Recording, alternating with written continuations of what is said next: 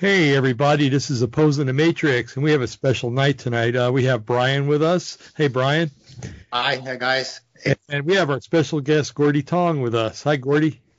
Hi, from Hi. Vancouver, BC. Yeah. So we got the whole West Coast covered. That's cool, I think. Anyway, tonight, folks, we're going to get into some really, a lot of times we talk about meat and potatoes, but we're really going to get into meat and potatoes today. We're going to be talking about the history of abduction and several other things, actually. We're going to talk about who the aliens really are. Are they really aliens? Or are they interdimensional creatures? We're going to be citing some works from Jacques Vallée and J. Allen Hynek, and I can't remember the third guy. Who was the third guy, Gordy? Vallée in this book mentions the Reverend Robert Kirk and an essay he wrote called A Secret Commonwealth. So we'll be looking at that, actually a video presentation of that, and his take on what he considered to be the fairy phenomenon of Scotland, but it's also related to what Jacques Vallée believes is the what we think are UFO entities. Good deal. So.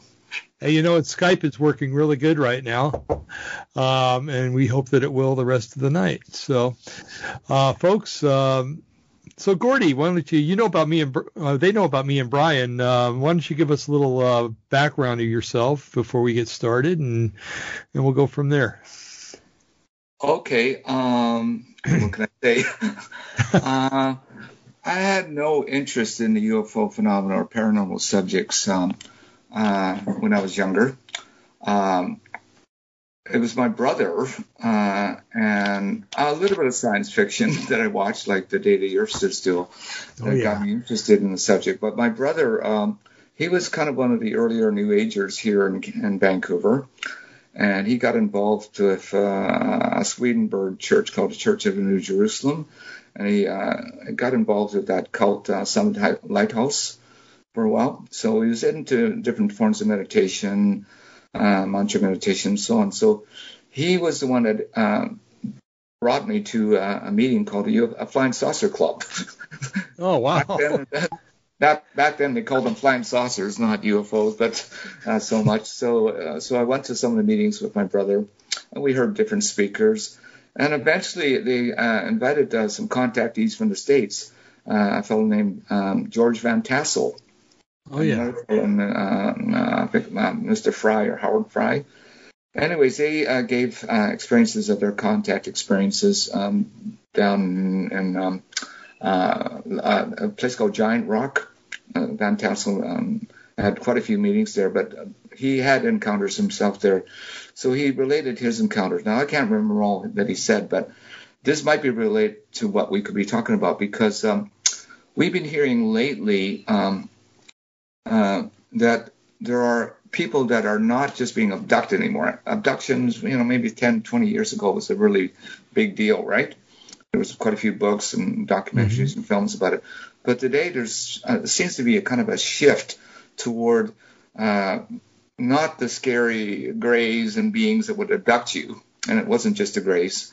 Jim Williams said there was the Nordics as well. But we're going to maybe explore the possibility that today, whatever these beings are, and there's a Christian perspective, there's non-Christian perspectives, they are trying to present maybe a better persona of themselves, a better image of themselves.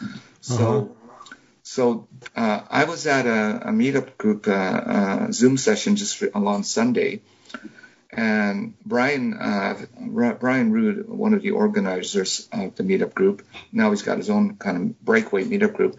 He discussed what he called the gray alien agenda.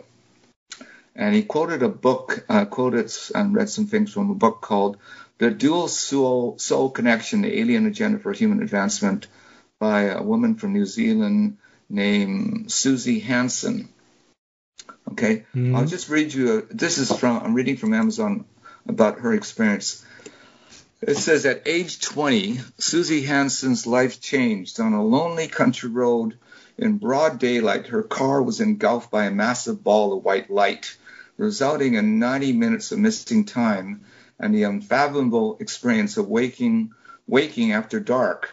The experience resulted in her discovery of an alternate reality, time spent with extraterrestrials on board their craft since childhood, and in fact since her inception as a soul. Anyways, Brian presented her encounter as something very positive. It wasn't scary, and what I've read so far to you, and if you read reviews on the book, her experiences were extremely positive. So what I'm hearing right now from people within the meetup group, a fellow named Jeff, initially he did get abducted, but then it turned into something positive. So he became a contactee. He was chosen to receive telepathic or channel messages, and he started to hear things about the Federation. We're hearing more about that right now. Mm-hmm. He talked about this concept of oneness, and then he said that some of these gray aliens created the human race, or some humans on this planet, maybe genetically altered. I'm not sure if he said they created all humans, but they had something to do with our evolution or our transformation. Huh. So again, Jeff's perspective today is extremely positive. I did a little bit of background on Jeff, and he was not into UFOs at one time. He heard about Heaven's Gate, read a book about it, and the Heaven's Gate movement was a UFO religion, right? Some people called it a cult, but it was a religion. Right. Actually, it had people in there with some Christian backgrounds, like Marshall Applewhite. He was supposed to be the son of a Presbyterian minister. And so they were studying Bible prophecy, apocalyptic material.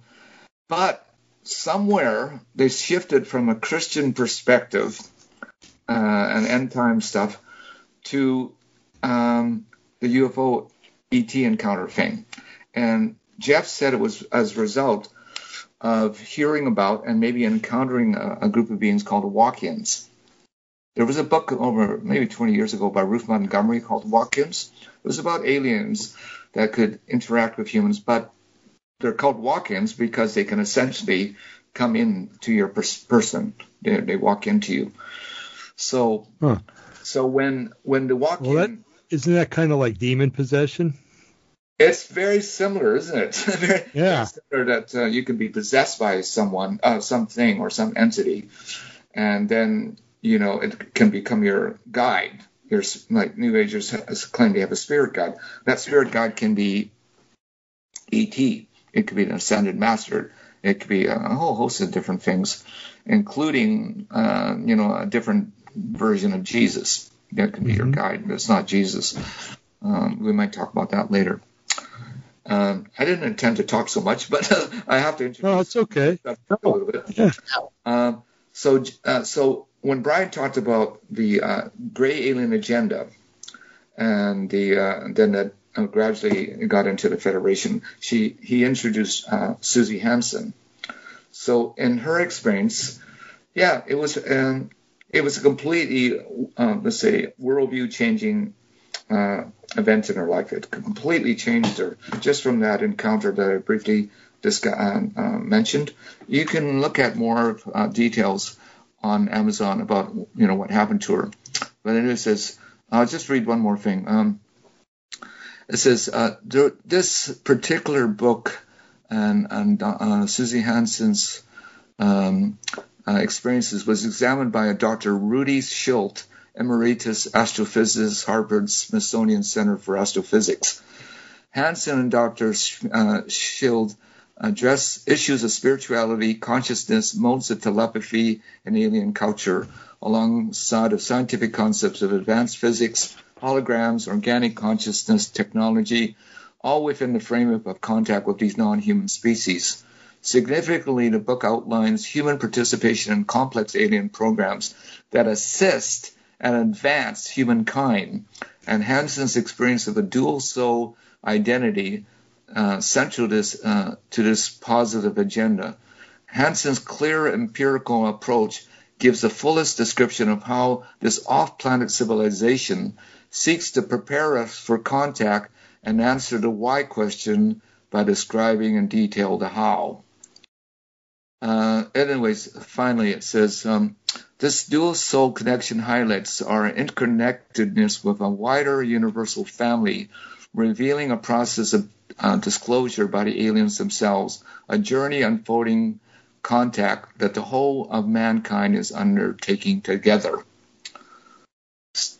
So that's the introduction to her book. Anyways, Wow. In the meetup group talk, Brian read some excerpts from the book. Anyways, why it's called dual soul connection is the belief of reincarnation is brought into this. Mm-hmm. I don't know if you've heard before, but some of the alien entities or things that people encounter are promoting the idea of reincarnation.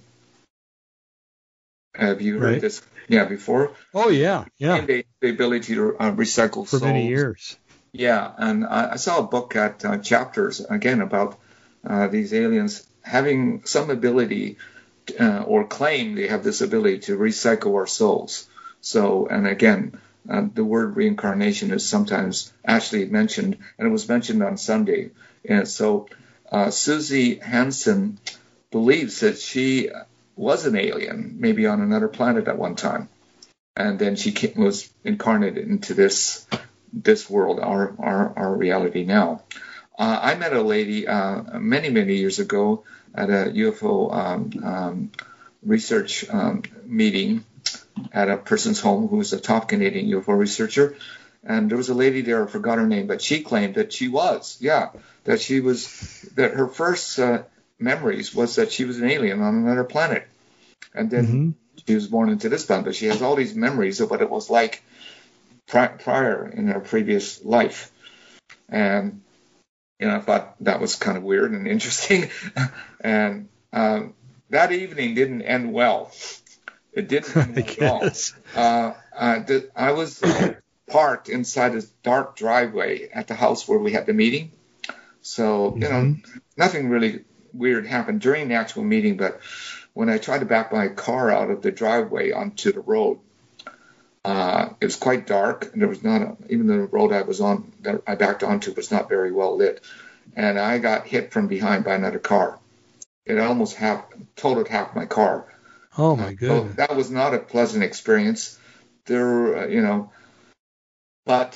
that was the first time I heard about this concept of reincarnation and alien agendas.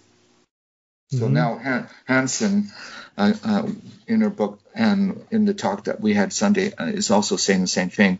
Now, so they discussed reincarnation. Like Brian Rue is a Buddhist. He was not a Buddhist to begin with. In fact, he used to go to a Christian church in Vancouver, one of the largest Pentecostal churches, called Broadway Church. Oh my goodness! And he went there, he said, for a year. And for some reason, he just drifted away from the Christian faith after that experience of the church. And I'm not sure, he didn't explain why. I said, well, is there something wrong with the church, with the people? Or he said, no. It's just something caused him to, drift away. I guess that's what he put it. Instead of drifting away into agnosticism, atheism, he got involved with Buddhism. He became a Buddhist monk in India. And he said it wasn't that pleasant being a monk, but then he came back to Canada, and then he became, he said, I'm a former nun, I'm a monk in the Theravada school of Buddhism, and I would like, and then he wrote a couple of books on the subject, and then he started giving lectures at various places where he was allowed to, at colleges, universities, where they had extracurricular classes or, that kind of thing. And he started to teach on Buddhism. And then from Buddhism, he got interested in the UFO phenomena. I don't know how he jumped from Buddhism, but he didn't abandon his Buddhism. Mm-hmm. But the strange thing that happened was because if you're a Buddhist, you believe that you have you believe in reincarnation, right? Right. That's part of Buddhist beliefs. It's part of Hindu beliefs. It's part of most New Age beliefs. Some Aboriginal cultures believe in in reincarnation as well. So he went to a past life regressionist, and he wanted to find out what his past life was. So he went into maybe some type of hypnotic trance state that's being used to find out what the past life was. So what he was told by the regressionist when he was under this therapy was he was a former Nazi pilot. He was a member of the Luftwaffe, and that he had dedicated his life at the time as a Nazi to serve Adolf Hitler. Wow. So,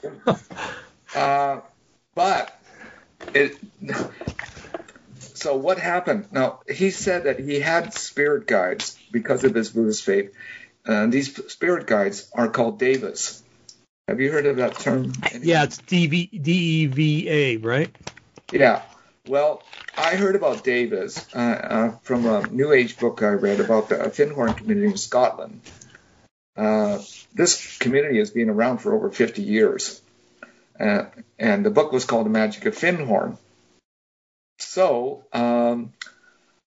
back in the, I think, early 80s, I went to Scotland. I wanted to do research. By this time, I was a Christian. I was starting to research comparative religions, comparative philosophy, I guess cult movements. And so I went to Scotland, and this is going to introduce some other things. And I spent about 3 days at Finhorn. Mm-hmm. Well, many New Agers do believe in, let's say, interdimensional spirits, gods, entities, space brothers. So at this community, I heard all of that they had encounters with the elves, with the god Pan, with other kind of fairy type of phenomena or entities that are associated with Scottish culture.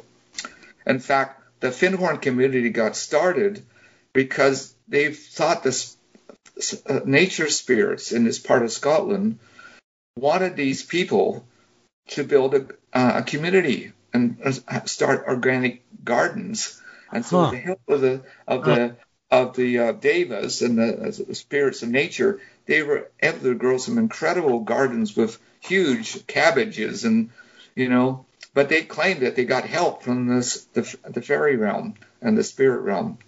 But there was some people at the community that was also interested in aliens. They called them the Space Brothers. And one of the co-founders, Peter Caddy, I think he especially was more interested in the Space Brothers as well. So right there, you see this connection. Starting to see a connection. Yeah. Yes, you see the connection between the fairy phenomena and aliens. Back then they called them Space Brothers. They didn't always call them aliens. That was not a term they used at Finhorn that much.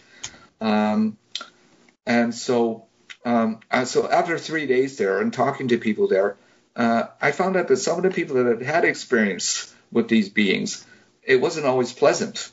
They said that some of these spirits and beings were not always friendly. They were deceptive sometimes. They could lead people astray if you follow the guidance of these nature spirits, Davis. Yeah, it didn't always go end well. That's what I was told by people there. Mm-hmm.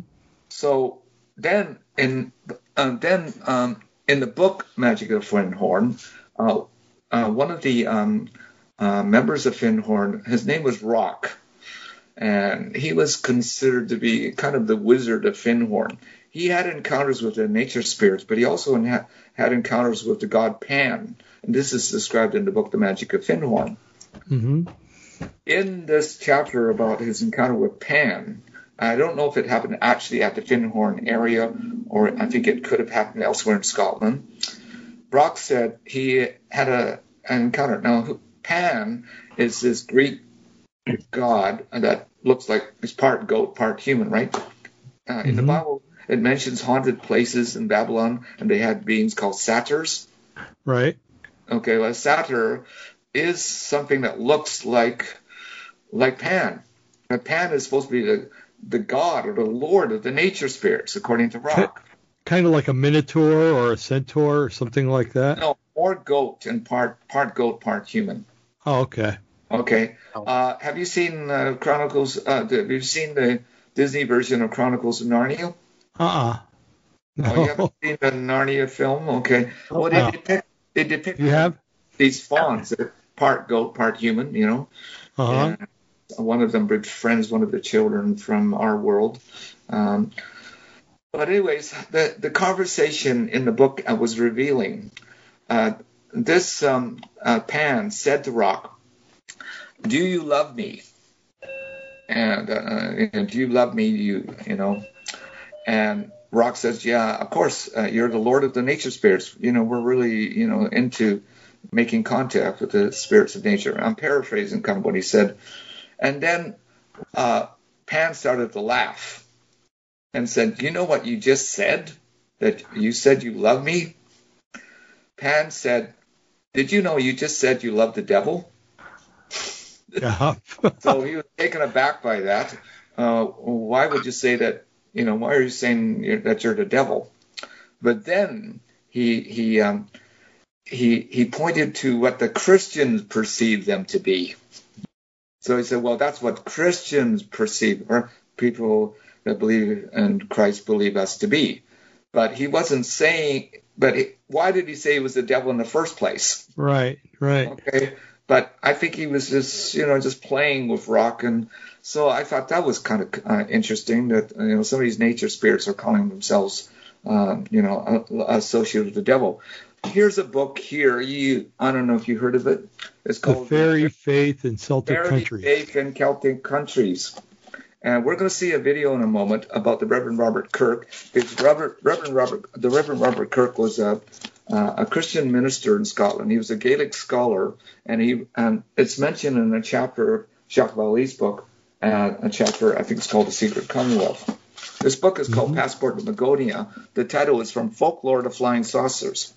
Okay, so he's going to be looking at the fairy phenomenon and comparing it to UFO encounters and abductions. Yeah, Jacques Vallée is one of my heroes because of that. Yeah, he was for a lot of Christian UFO researchers because he was starting to question that these things were ET at all. At first, he did hold to the ET hypothesis, but after further research, he saw parallels with things that are in folklore, things that maybe are discussed in France. There's a belief in fairies in France. I'm not sure, and even in Eastern Canada and parts of Canada, there's still people in Canada, sometimes with Icelandic or Scottish or Irish backgrounds or Polish, that claim they've had fairy encounters here, and the fairies are not always diminutive like Tinkerbell. Some of them are our size, and I can go into more depth about that. But and there's a documentary I've watched many times. It was called The Fairy Faith. And this was a Canadian documentary. The fella grew up in Scotland, and he had a Scottish background. And he heard that people in Nova Scotia, one of our eastern provinces, were having modern-day fairy encounters. And so he thought it would make a very interesting documentary to interview people here in Canada, and especially Nova Scotia, because that's where he grew up. And he interviewed even police officers, children, people that were having modern-day fairy encounters. Well, the fairies could do things to animals and humans that, like this police officer he interviewed said, we have a mare, and this mare was in our barn, and when, the mare was left alone, but when we got there in the morning, the mare's the hair of the horse, the mare, and sometimes it can be just the hair on the head, but sometimes the tail can be weaved into it's weaved like a braided. Right. And this has happened in other countries as well, where fairies, I don't know what they like to weave the hair of. So the police officer says, well, that's what we investigated a case of a horse that was weaved. But what was more interesting was when this fellow went to Ireland, Scotland, he asked people there of their experiences with the fairies, and he spoke to a folklorist. And he said, well, how do you explain the origin of fairies? Okay, so this Irish folklorist said, well, among some of our people, we believe that the fairies used to be angels. Really? He actually said that in this documentary. Oh man. They were angels at one time, but because they followed the proud angel Lucifer, and they rebelled, like it says in the Bible, about a third of the angels rebelled with Lucifer, right? Uh-huh. And so they were not allowed to stay in heaven anymore. And according to this folklorist, when they were cast down, they became the fairies. They became the fairies, the elves, the leprechauns, the dwarfs. There's a great variety of little people, but they're not all little. Some of them are as big as normal human beings, but they can be very handsome, very beautiful, and so on. So we have that in the UFO. People that have encounters with aliens. Again, they're not of one size, one variety, one color. You have, Richard Dolan said he's heard about alien encounters from reputable people, and these aliens look like Scandinavian supermodels. Okay, but some of the fairies of Ireland, the Tuatha Dé Nanu, they were the people of the goddess Danu. So there was connection to the goddess Danu. And they were trooping fairies. They rode horses. They were dressed like royalty, like princes and princesses. And but they were associated with the goddess Danu. Anyways, in this book, there's a little introduction to Scotland and fairy culture. And I just want to read this. There's my glasses. You're over 40. Yeah, I think when I got my first computer screen, it was not a flat screen. It started to deteriorate my eyes, so I had trouble reading small print. So I'm going to show that video in a moment of the Secret Commonwealth and Reverend Robert Kirk, but he's mentioned in his book, under the Taking Evidence in Scotland. That's the chapter.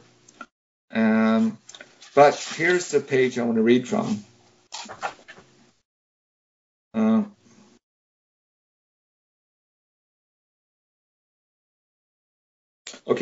Here's just a footnote here. It says, it is believed by the Reverend Robert Kirk, who wrote The Secret Commonwealth, as expressed by him in his The Secret Commonwealth of Elves, Fauns, and Fairies, that fairy tribes are a distinct order of created beings possessing human-like intelligence and supernatural powers, who live and move about this world invisible to all save men and women of second sight.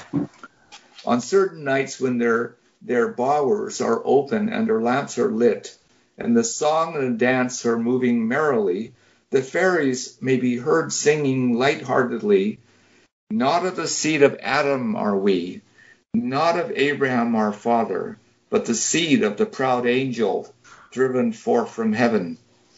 Whoa! Wow! I read that. I said, "Hey, and this gives us a clue that the fairies have something to do with Lucifer or the fall of angels." Man, so this folklorist said the same thing, according to their Scottish culture, and many Scottish people were Christians. That's how they perceived the fairies to be. Gordy? Oh my goodness. Brian, you. Is there a correlation between Walt Disney and the fairy tales and all the movies he makes about this type of stuff and what's actually happening out there? Is he promoting this, knowing some of this stuff is actually real, to manipulate young children into believing this? I've seen some biographies of Walt Disney. He was a very gifted animator, and he started a studio of other animators. And yes, a lot of his films deal with fairy tales. Snow White, Sleeping Beauty, and then he had, Mickey Mouse as a wizard that couldn't control these brooms that he conjured up. And so there's we hear about Disneyland being the Magic Kingdom, that kind of thing. So there's definitely I think Disney must have had some interest in the subject. I found out that he was a Freemason as well. Oh, really? Yeah. There's actually a place in Disneyland in is it Anaheim? Yeah. There's a place that you can join. It's called a 33 Club. Oh no. If you look back and you look into he is either a Freemason or an honorary Freemason or something, but definitely things I've researched say he has a. So there are Masons that they're interested in all kinds of paranormal subjects and themes, and so maybe I have a friend who's an ex-Freemason. He was a Master Mason, Evans Nicholson. And Evans said when he was initiated in the first 3 levels of the Masonic movement, he had a Christian background himself. And he thought, the Masons were just kind of a fraternal group of men. And there's some women orders as well. And he joined because, maybe he thought he could just have some fellowship with some people that were like himself, that were Christian, but they were interested in some type of fraternal type of, but he said as he was going through the initiations, he felt another spirit. If he was a born-again Christian, he would be very sensitive to it. And because he felt another spirit that he felt was demonic, he said, I can't continue. So he quit the Masonic movement. And now, on the West Coast here, he's got a ministry to share the faith to Masons. Really? Yeah, he has a website. He's come to some of the Mission Fest gatherings where he presents material and writings and research about the Masons and their background. So the Masons, from what I've researched, it's a blend of some Christian ideas with Jewish, with ideas of Solomon's Temple, with mystery religions, interested Albert Pike. Albert Pike, and remember Albert Pike said things about Lucifer being a Masonic source of enlightenment. Right. So if you I was at a bagpipe. I do some photography and video work for the Scottish Festival, and also for there was a bagpipe competition a couple of years ago before the pandemic, and about a year, but almost 2 years ago. And I met a fellow in a kilt. He was Chinese, and he said, I'm a Chinese Freemason. And I said, yeah, that's very interesting. I said, yeah, because there are Chinese Freemasons. And I said, well, what is your concept of God? What is your view of God? And so he said, well, we have different views of God, and we have different names for God. And I said, well, what are some of the names of your God? Your Masonic God. He didn't hesitate to say Lucifer. Really? He said Lucifer was one of the gods. Okay, but I read in Masonic literature that one of the names for the great architect of the universe, the god of the Masons, is Jabulon. Have you heard of that term, Jabulon? I read it the other day. It's made up of 3 names, but abbreviated. So Jab means Yahweh. Jabal means Baal, and Alun is attributed to Osiris. So here we have blending of already something that a Jewish Christian with something pagan, and Osiris was one of the pagan gods of the Egyptian pantheon. Baal was mentioned as a false god in the Old Testament. So if you blend these things together, it's not Christian anymore. Right. Okay, and if Lucifer is one of your gods, well, he's probably the real god of the Freemasons. You can go read more about this in a book called The Deadly Deception by Jim Shaw. Have you heard about that? He was a 33rd degree Mason. He became a Christian eventually. And then, he started to question some of the teaching and why they didn't pray to Jesus much, or, made reference to Jesus. Like he was a 33rd degree Freemason. And he said some very interesting things in his book before he died. When he was starting to question the Masonic teaching, they didn't like it. Some of the other Masons didn't like it. They didn't want him, starting to doubt or question.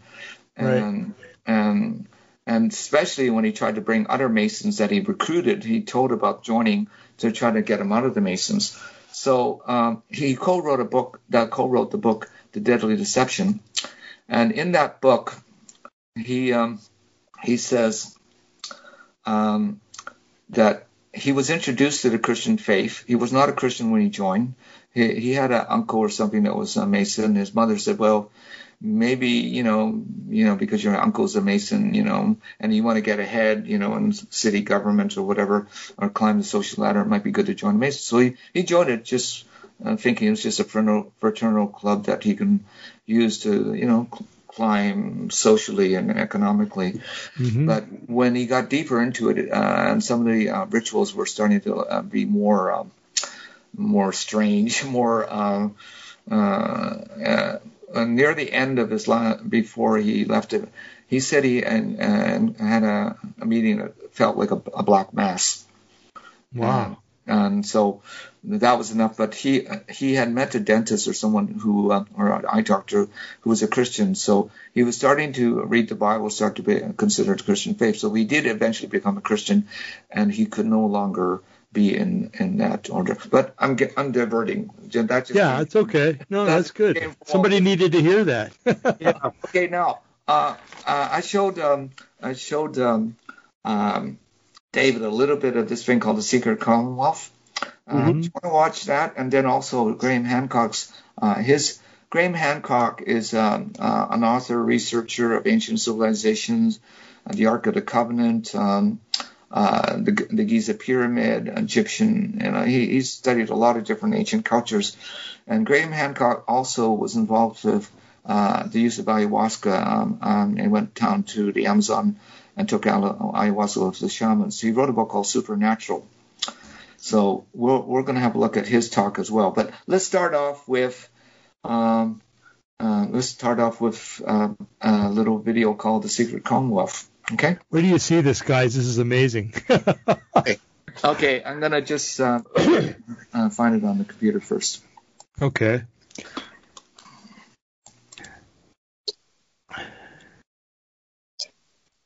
The more we research subjects that it's like doing a giant jigsaw puzzle. The more pieces and things you can get together, the more dots you connect, then you start to see a bigger picture. So I hope that this video will show you maybe the bigger picture of the connection between the UFO phenomenon and UFO entity. Envision tiny winged pixie girls, and few believe that such things exist. Sorry, that. And bear in mind when you're watching this what alien abduction is too, and if you know about it, what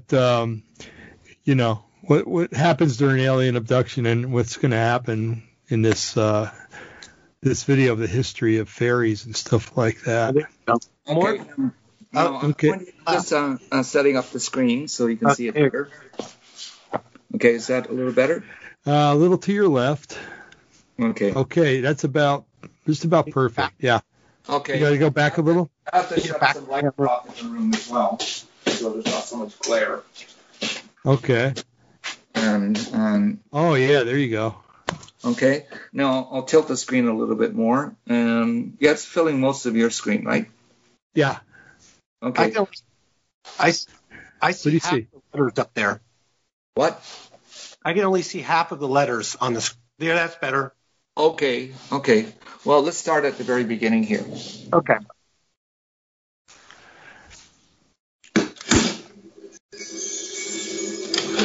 When we think of fairies today, we often envision tiny winged pixie girls, and few believe that such things exist.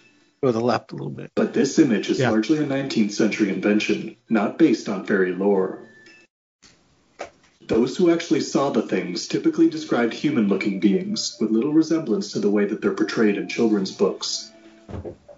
In the late 17th century, a Scottish minister wrote a manuscript on the secret commonwealth of fairies that shared the earth with humans. His book is a rare example of a formal exposition on the invisible people, as he called them, and offers a more evidence-based description of their kind. Robert Kirk was born on December 9, 1644, the seventh and last son of the Episcopalian minister of Aberfoyle, Scotland. Like his father, Kirk studied theology, attaining a master's degree from Edinburgh University in 1661. After graduation, Kirk joined the ministry, serving first in Balquhidder before returning to serve his hometown parish of Aberfoyle in 1685. He authored and aided in a number of publications in these years, most notably by translating the Scottish metrical psalms into Gaelic. In 1689, he went to London to oversee the printing of the first Gaelic Bible in Roman type, and stayed most of a year.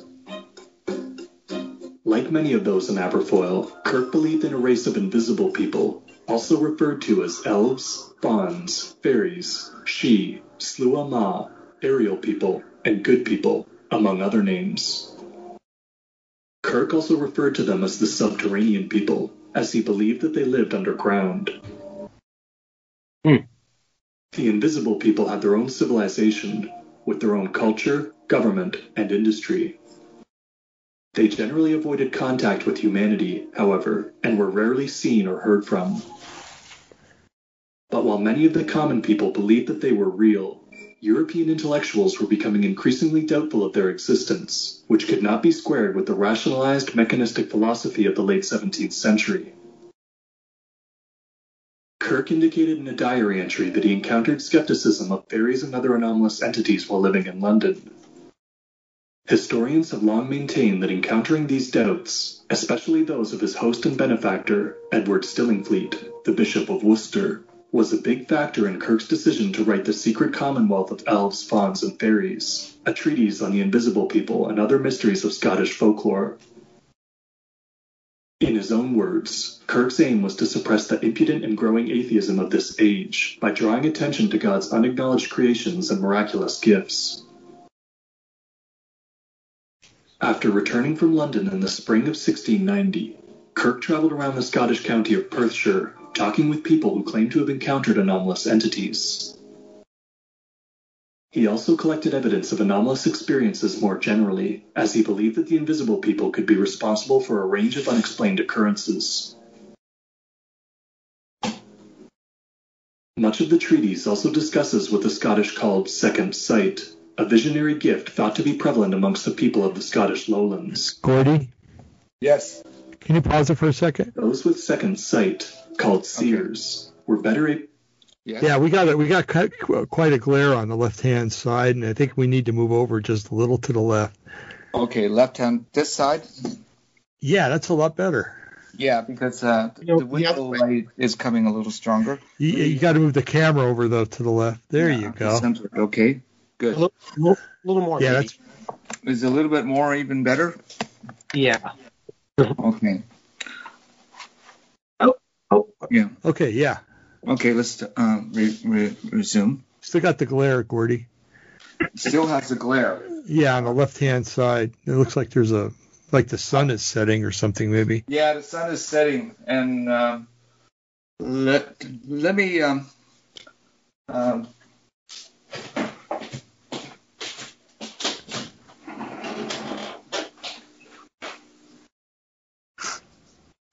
Well, that's a strange-looking character there, isn't it, Brian? Mm-hmm.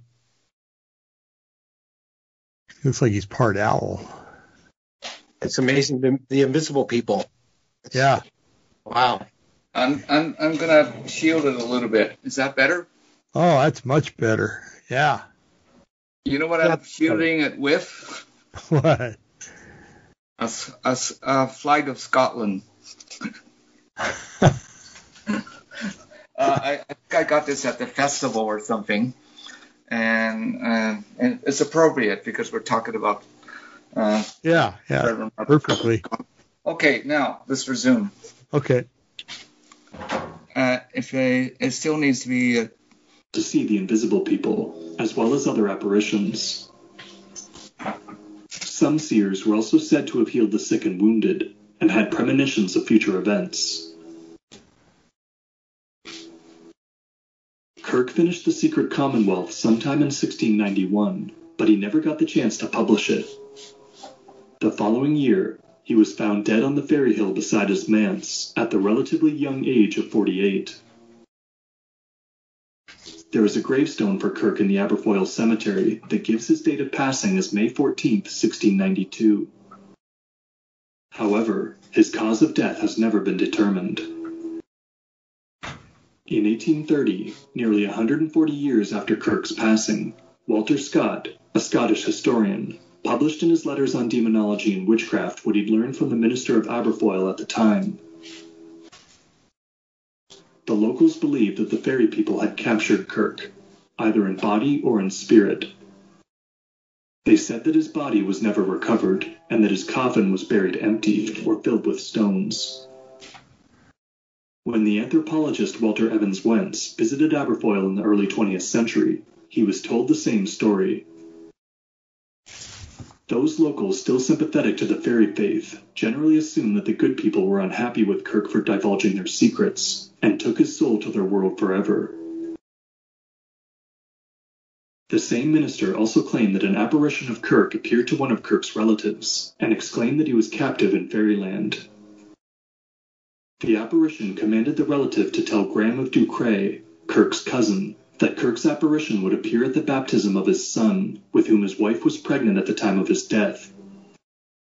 If his cousin threw a knife over the apparition's head, he would scare away the fairy people, allowing Kirk to return. Allegedly, Kirk's image did in fact appear during the ceremony, but the astonished Graham was too awestruck to throw a knife. Of course, all of those that shared stories with Scott and Evans Wentz were speaking of events alleged to have occurred well before they were born. There's no evidence that Kirk's body went missing, and no corroborating record of Kirk's ghost appearing anywhere. It's likely that all of these stories were simply invented by later generations. The Secret Commonwealth refers to the network of invisible people that were alleged to inhabit some regions of the British Isles.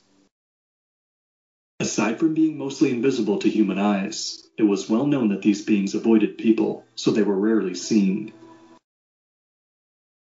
Kirk thought of the invisible people as another species of creation, alongside angels, demons, and the people that many assumed to be living on the moon at the time. He believed that they were a middle nature between man and angel in the spiritual hierarchy of beings. They had light, changeable bodies made of a substance like congealed air. Their amorphous forms allowed them to fit themselves into narrow crevices and to become invisible to human eyes. Alongside these natural abilities, the invisible people possessed powerful ointments that allowed them to change forms, and had fires that could burn forever. Kirk believed that their senses were specialized in the same way as animals, and that they could sometimes give warnings of future events.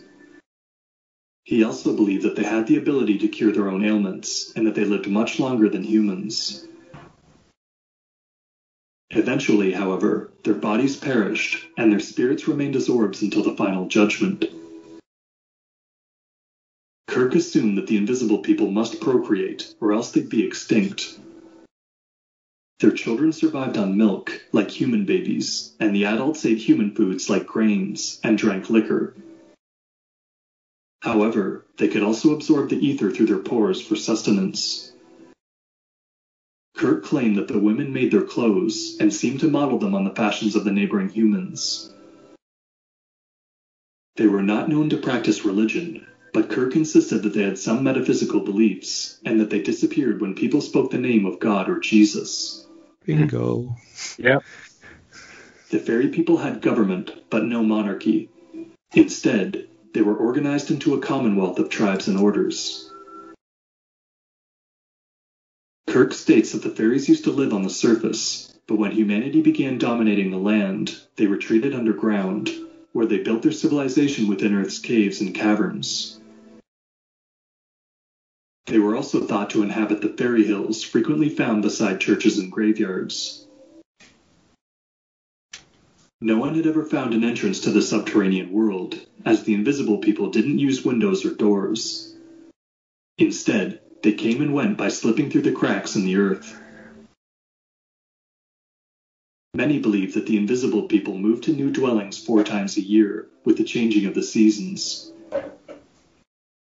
One of the most common times to see them was when they were on the move, but nearly everyone that Kirk spoke with advised against any entanglements with fairies, as they were known to be quite deceptive and potentially very dangerous.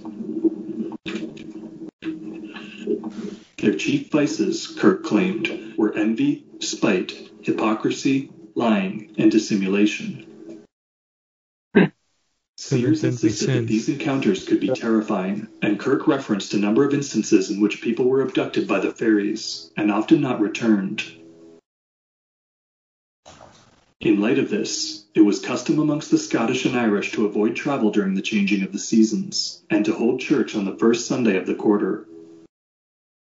Some also warded against abductions by keeping bread, a Bible, and a cold piece of iron on their person.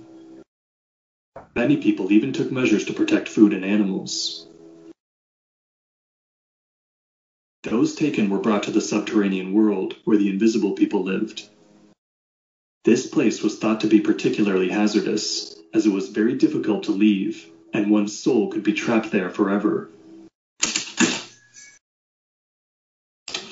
While Kirk is generally sparse on details, he mentions a few stories of contact between human beings and fairies, many of which were threatening, and a few of which were fatal. Many of these stories involve nursing mothers being kidnapped to feed subterranean children. One informant told of a woman who was abducted for 2 years, while a lingering image of her remained in her home, then slowly decayed.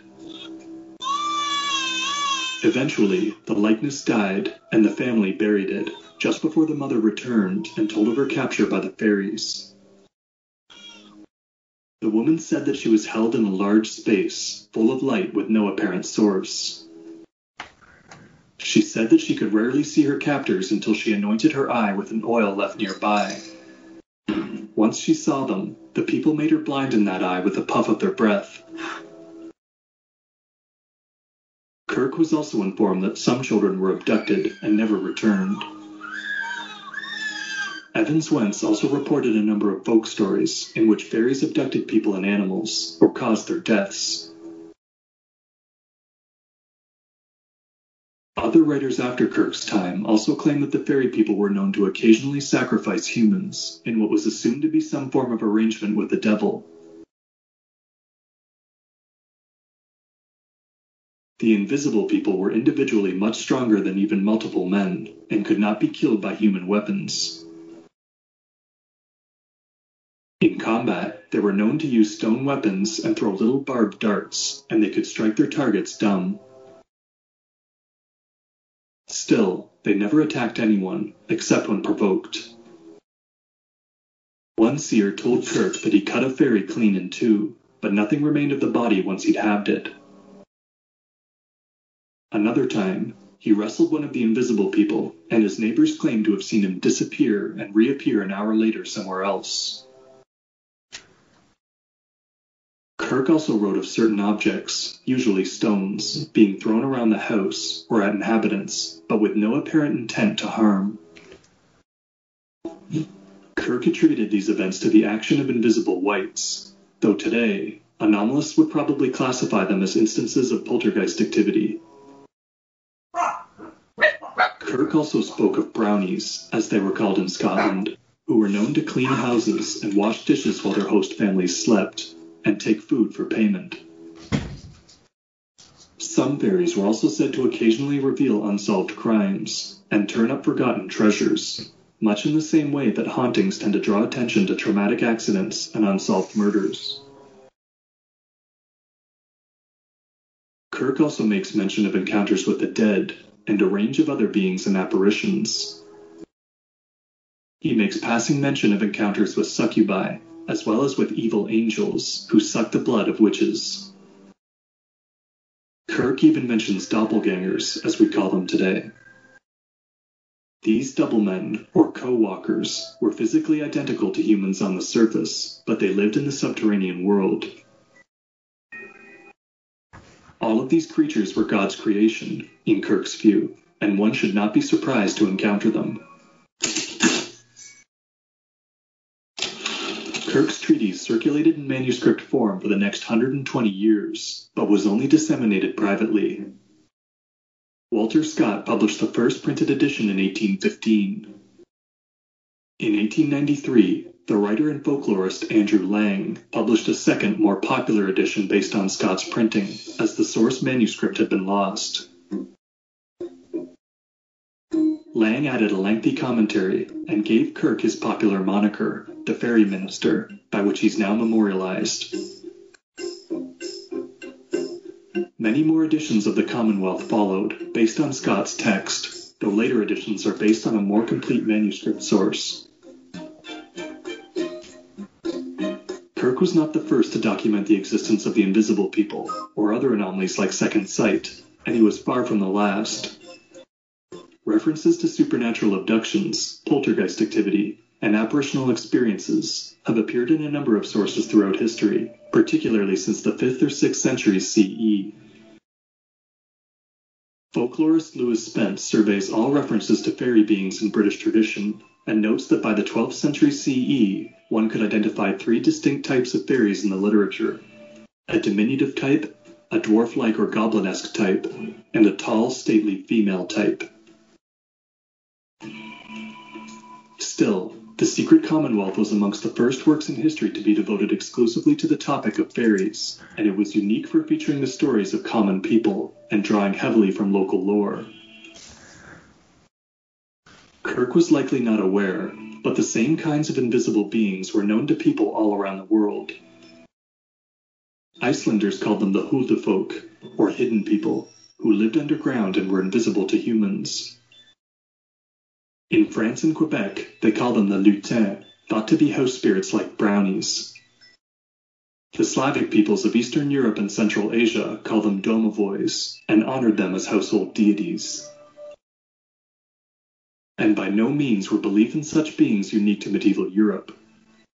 Representations of otherworldly beings appear in some of the earliest human cave art. Ancient Greek philosophers like Pythagoras, Plato, and Socrates all spoke of other classes of beings like demigods and personal spirits called daemons that wielded strong influence in human affairs. While pagan-era beliefs in spirits and supernatural beings were condemned by most established Christian churches, Kirk championed them as a bulwark against the growing threat of atheism in the 17th century, or what we call materialism or physicalism today. Kirk's work was a plea against a growing tide of doubt in any other beings but God, angels, and demons. Evans Wentz observed that by the early 20th century, the fairy faith had nearly disappeared, and was then only adhered to by the elderly. Today, polls indicate a minority belief in fairies, but the topic is taboo, and believers are prone to ridicule. However, in his 1969 book, Passport to Magonia, Jacques Vallée reinterpreted the Secret Commonwealth and other fairy stories in the context of the contemporary discussion of UFOs and entity encounters. Vallée asserted that contemporary belief in flying saucers and alien beings was nearly identical to belief in fairies and other spirit beings in medieval Europe. He observed that while anomalous entities appeared differently in different times and places, they always behaved in similar ways and wielded similar powers. Vallée drew attention to a number of these similarities in subsequent books. For example, both the euphonauts of the post-war period and the invisible people of the Scottish lowlands tended to abduct people and bring them to well-lit rooms, frequently described as having no obvious source of light. Many female UFO abductees, or experiencers, have also reported being asked to nurse children for their captors. Both fairies and modern euphonauts have been said to teleport, become invisible, and even paralyze people from afar, or prevent them from speaking.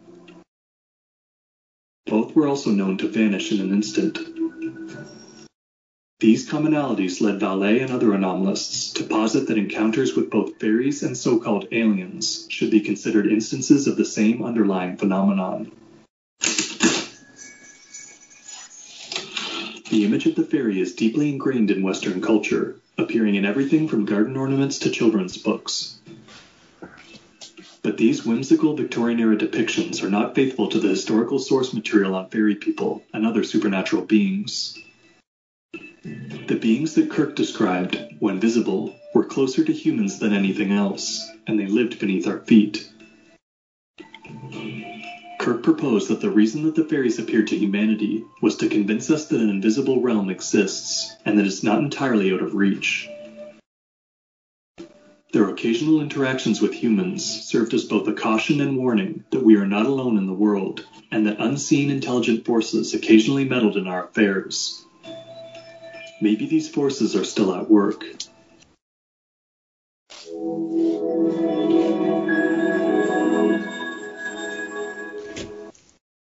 Wow, a lot of parallels to the Hugh Bread thing with David Jacobs, huh?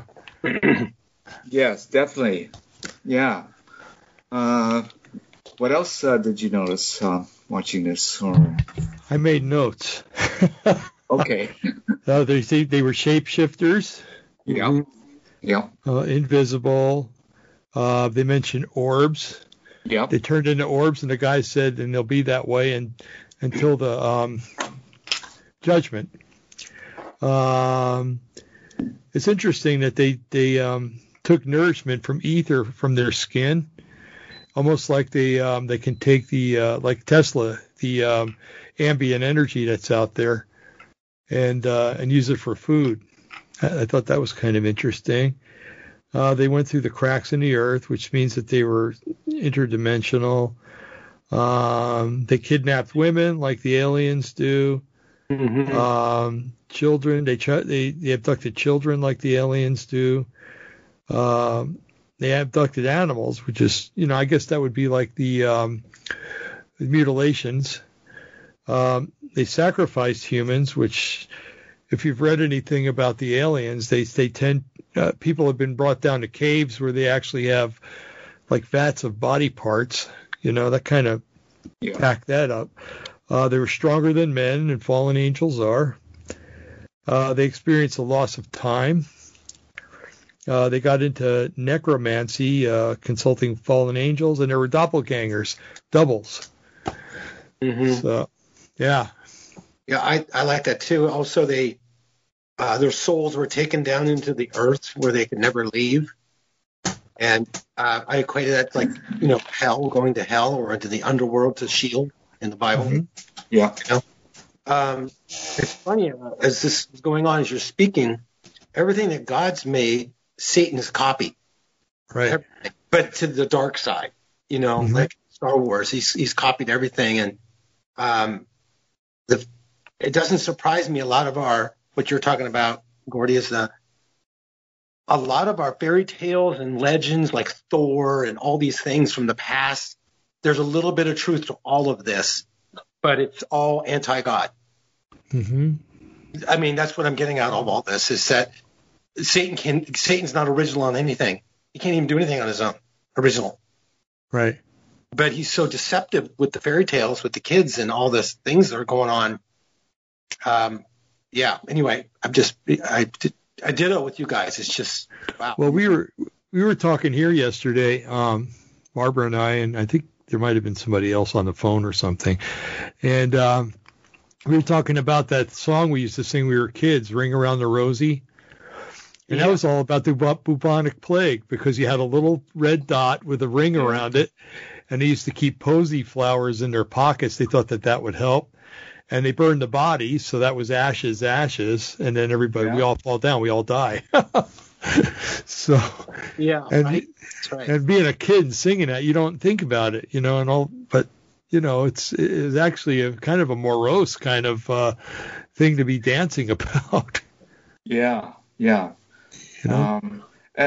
If you go to New Age bookstores, they actually have a section, like there's a bookstore in Vancouver called Banyan Books. And I used to live in Kitts, so I used to go to the store. But they have an area dedicated to fairies. Huh. And the Finhorn books. And so Finhorn was one of the original New Age communities, and started in Scotland. But they, I think they have similar communities elsewhere in the world. And some of the people from Finhorn have come to Washington State in the Cascade Mountain areas. Mm-hmm. And for a while, they had these annual fairy festivals. Have you heard about fairy festivals? Not around here, but yeah, maybe in Washington. Well, where adults and children dress up as fairies. Oh, okay. But also, when they take pictures at these festivals, they can capture orbs. There's a lot of orbs that are seen by the people. Sometimes, if they have second sight, they can see them with cameras. They can capture all these orbs, and they think the orbs are another form of the fairy. And so, I spoke to one of the organizers of the festival, and he appreciated some of my knowledge on the subject, but I don't think he shared a Christian perspective on it. That's all. But of course not. At Finhorn, there's a place called Randolph's Leap, and they said if you want to experience a closeness to nature, you should go there.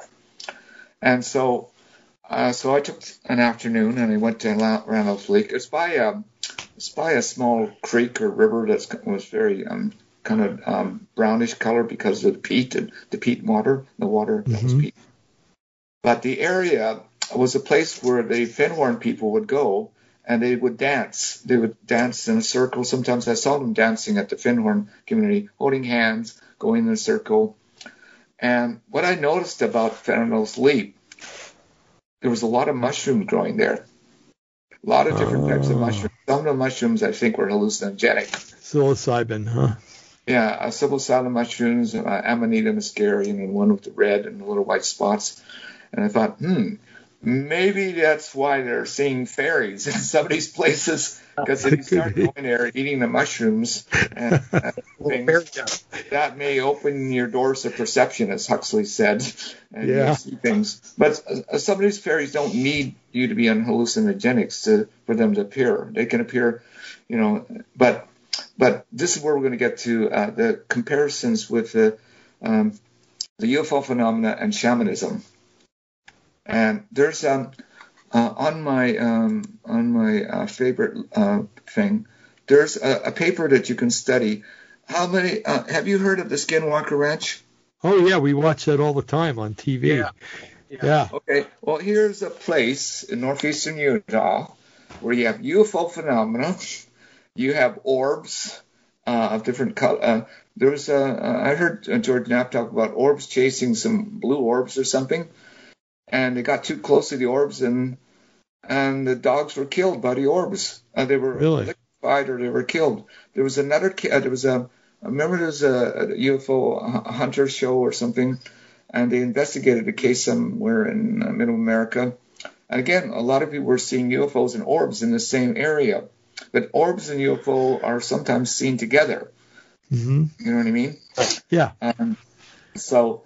At the Skinwalker Ranch, you have poltergeist activity. The family that lived there experienced poltergeist activity. There were animals mutilated, and animals that were taken from one location to another location, and they were put into some kind of trailer, and they freaked out and started kicking the thing because they were teleported there. So we just heard that the fairies can teleport. Yeah. And so we have stories of people being teleported, teleported into a UFO. There's even stories of cows being teleported with a beam of light into the UFO, that kind of thing. And Linda Moulton Howe, she's a UFO researcher, she said that Bigfoot creatures have been seen being lowered in a beam of light to the ground from a UFO. And sometimes Bigfoot creatures or Bigfoot type creatures are seen along with the aliens abducting animals. She interviewed some ranchers that's witnessed that. So what the fairy thing, what we heard about the fairies, all this stuff is still here today, but it's now the archetype is not fairies anymore. It's aliens. It's got different gift wrapping. To appeal to our society. I met people in a meetup group, and they've said they've seen the these aliens shapeshift. Like, really? Like one lady I spoke to, she said she said this alien said I think it was a human-looking alien, okay? And this human-looking alien or Nordic or said to the woman, "Would you like to see us in a different form?" And she said, "Okay." And before her eyes, this human-looking alien shapeshifted into something that looked non-human at all. It didn't look human at all. It could have been a gray or something. The way she described it was definitely different, but it demonstrated the ability of these beings to shapeshift in front of her. Mm-hmm. And also, have you heard of Dr. Carla Turner? Oh, yeah. The late Dr. Carla Turner. Okay, she's heard about this shapeshifting as well, this ability. And one of the forms they shapeshift into, they can take human forms and insect forms, mantid forms, reptilian forms. There's all kinds of forms they can appear in. She had a case that she researched of a woman that was abducted. And anyways, some of these abductions result in some type of sexual kind of experience with the abductor, right? Mm-hmm. Anyways, so she was in this UFO or this space, and anyways, this alien, whatever form it was very unpleasant, and she didn't want to have anything to do with this thing. And so Carla Turner said that this woman said, well, let's say it's a gray alien or reptilian or something, it disappears into, goes through the door, and out comes her husband. Oh, wow. She said, her husband then came through the door, and then they did have intimacy. I don't know if she was forced to, or she was in an altered state, or she was under some kind of influence, but there was some kind of intimacy. But she said to her I think grandson or something, I think we're in the presence of the devil. She had a Christian background, and she came to that conclusion. But, I don't know why she was abducted, but she was taken for some reason. And so that's another incident of reported shapeshifting. But Carla Turner talked about it in some of her books. And she wrote an article that mentioned Valley. The article is Alien Abductions in a Gingerbread House. Have you read that one? No, I haven't.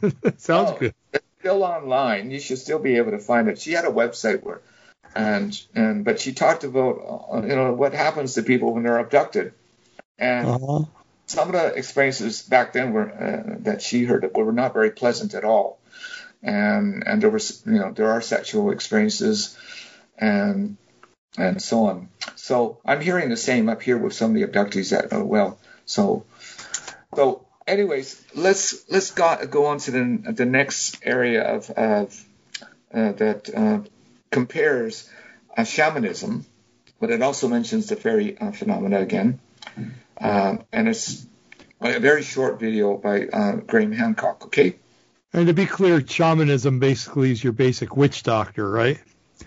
Yeah, just witch doctoring, shamanism, the concept of wizards, magicians. They're kind of in the same genre, right?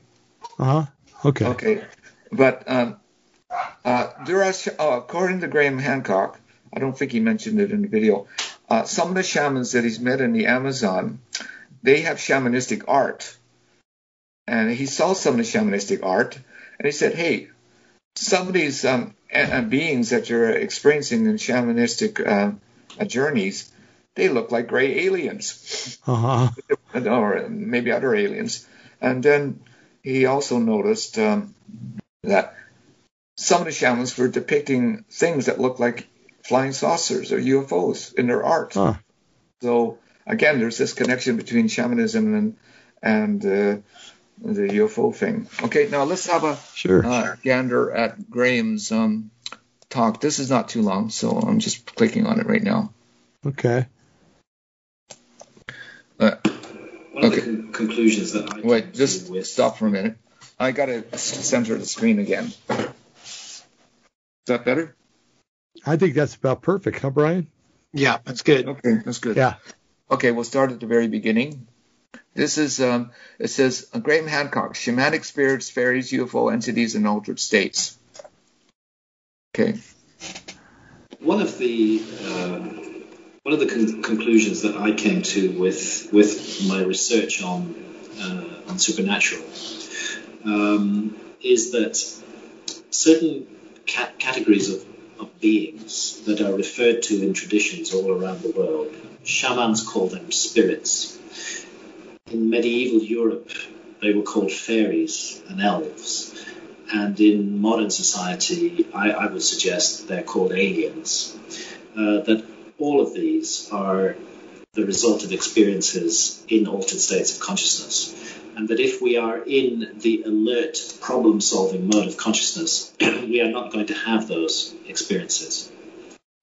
But in an altered state of consciousness, there's a remarkable unanimity and uniformity and similarity amongst these three supposedly different categories of beings, spirits, fairies, and so-called aliens today. I really went into this in some depth in my research, and I found that there are really astonishing similarities amongst these three categories of beings. Very commonly, shamans, just as we saw from the painted caves, will encounter a spirit being in a therianthropic form, part animal and part human. I was astonished to discover that fairies in medieval Europe were also very frequently encountered in that form. And I have a woodcut from Holland in the 15th century on my desk, which shows a group of fairies dancing in a ring. And if you look closely at them, you see that they are therianthropes, that they have horns and hooves, that they're part animal and part human. And again, in the modern phenomenon of alien abductions, and we have massive documentation on this as a result of John Mack's work, for example.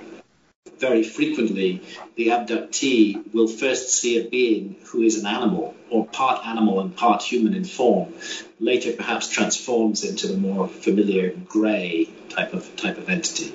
So there's that common motif running through all three of these experiences. What were fairies best known for and feared for in medieval Europe? It was abducting human beings. What are aliens today best known and feared for? Abductions. What happens with shamans? Very frequently they experience an abduction into the spirit world. It's their first encounter. What about the issue of interbreeding with supernatural beings? I know the cases of shamans who have a sexual partner in the spirit world, a wife, even children in the spirit world. Fairies were constantly amorous towards human beings and would have sexual encounters, and babies would be created. And again, this is a standard motif of modern alien abductions. So one can go through these astonishing similarities in enormous depth, and the conclusion that I came to is that all of these are essentially the same experience, just being viewed through slightly different cultural spectacles. Bingo. With human beings, interpretation is built into perception from the very beginning. So we should expect our culture to shape our perceptions, but that doesn't mean that there isn't a real basis to those perceptions. And, to cut a long story short, I would say that the beings that shamans call spirits, the beings that medieval Europeans called fairies and elves, and the beings that modern Americans called aliens are all the same beings. And that everybody who has encountered these beings in whatever period of history or whatever culture it takes place has done so through the medium of an altered state of consciousness. And that altered state of consciousness may be very frequently spontaneous, and I believe that is most likely the case with the modern UFO abduction, alien abduction phenomenon, that these are individuals who spontaneously fall into an altered state of consciousness, or it may be induced by a variety of techniques. Again, electromagnetism is interesting. We have situations where fairies were most commonly seen around megalithic sites in ancient Europe. maybe those huge megalithic constructions, Stonehenge and Avebury and other such places, were built where they were built because there's some phenomenon in the earth, some energy of the earth, perhaps an electromagnetic energy, which affects human consciousness and opens that doorway into another realm. This may account for why in some situations supernatural experiences are shared by very large groups of people, as for example at Fatima in Portugal, I think it was 1917, if I remember the date correctly, where up to 70,000 people all saw the same supposedly supernatural phenomena. How would we explain that? It's unlikely that all 70,000 were spontaneously entering an altered state at the same time. They clearly weren't taking mushrooms or ayahuasca, not all 70,000 of them. But maybe there was some environmental effect present in that place at that time which affected the consciousness of that large group of people and briefly pulled apart the veil that separates this realm from other realms and allowed them to see through. I think it's enormously helpful in understanding all supernatural, so-called supernatural experiences. I think it's enormously helpful to look at those experiences from the perspective of consciousness. I think this is what's been missing in supernatural research up till now. It's really most unfortunate that people looking for ghosts, for example, will try to use technology in order to find those ghosts. And there are things called ghost meters and measuring of different fields. And I don't think that's really going to be very helpful in getting us far down this road. What will be helpful for exploring all forms of supernatural experience is the deliberate induction of altered state of consciousness in a systematic way. And we have the ability to do that. We can do it. All that's lacking is the social framework that would support it.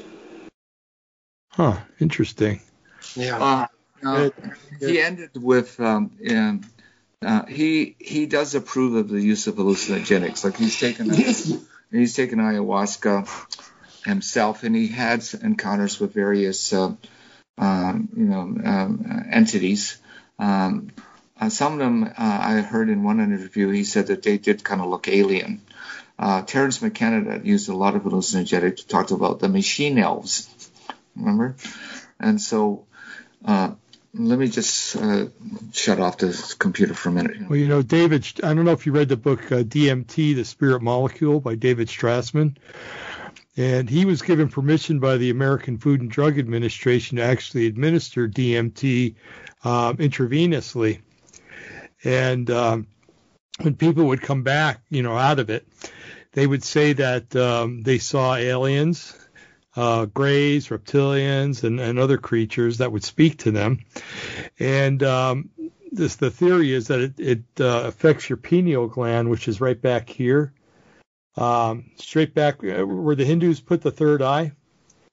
It's straight behind there, and there's a reason why they put that there. I think is because of the pineal gland, but it looks like a little pine cone, and it's supposed to be like the gateway to the spirit world. And there, I've heard people talk about even Christian encounters with God and stuff. They're real, don't get me wrong, but God maybe has a way of inducing that pineal gland to bring them into the spiritual realm. I don't know. It's just a theory, but I do think that visitations from the Lord are real, and that He's bodily there and stuff like that. But maybe in some instances, like with prophetic things, that gland is stimulated and is used by the Lord in the way it was intended to be used. Not through some chemical manipulation of the pineal gland, so to speak. What do you think, Brian? Yeah, I think that's true. I'm reminded that it's not off the subject, it's just a little different, that tomorrow they're going to declassify a bunch of UFO files, the government, tomorrow. Huh. It's a huge pile of declassified. Trump signed it about 6 months ago. I think it was last fall, to declassify all this. And then, as we get closer to the end, when the Lord returns, it's like He's revealing more and more stuff and things about Scripture and about end times. It seems like every day it's on the news. Mm-hmm. And Gordy, yours is amazing. I never thought of these fairies and these different creatures being associated with aliens or grays. I never put two and two together on that.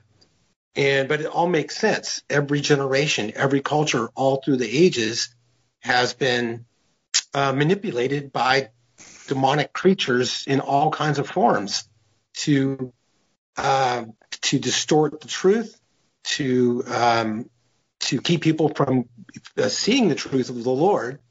And now that we're at kind of the end of the age here, we don't know when, but just know everybody agrees that something's coming down the pike, that you got the government now releasing UFO files on Fox News and different stations and videos. You got that going on.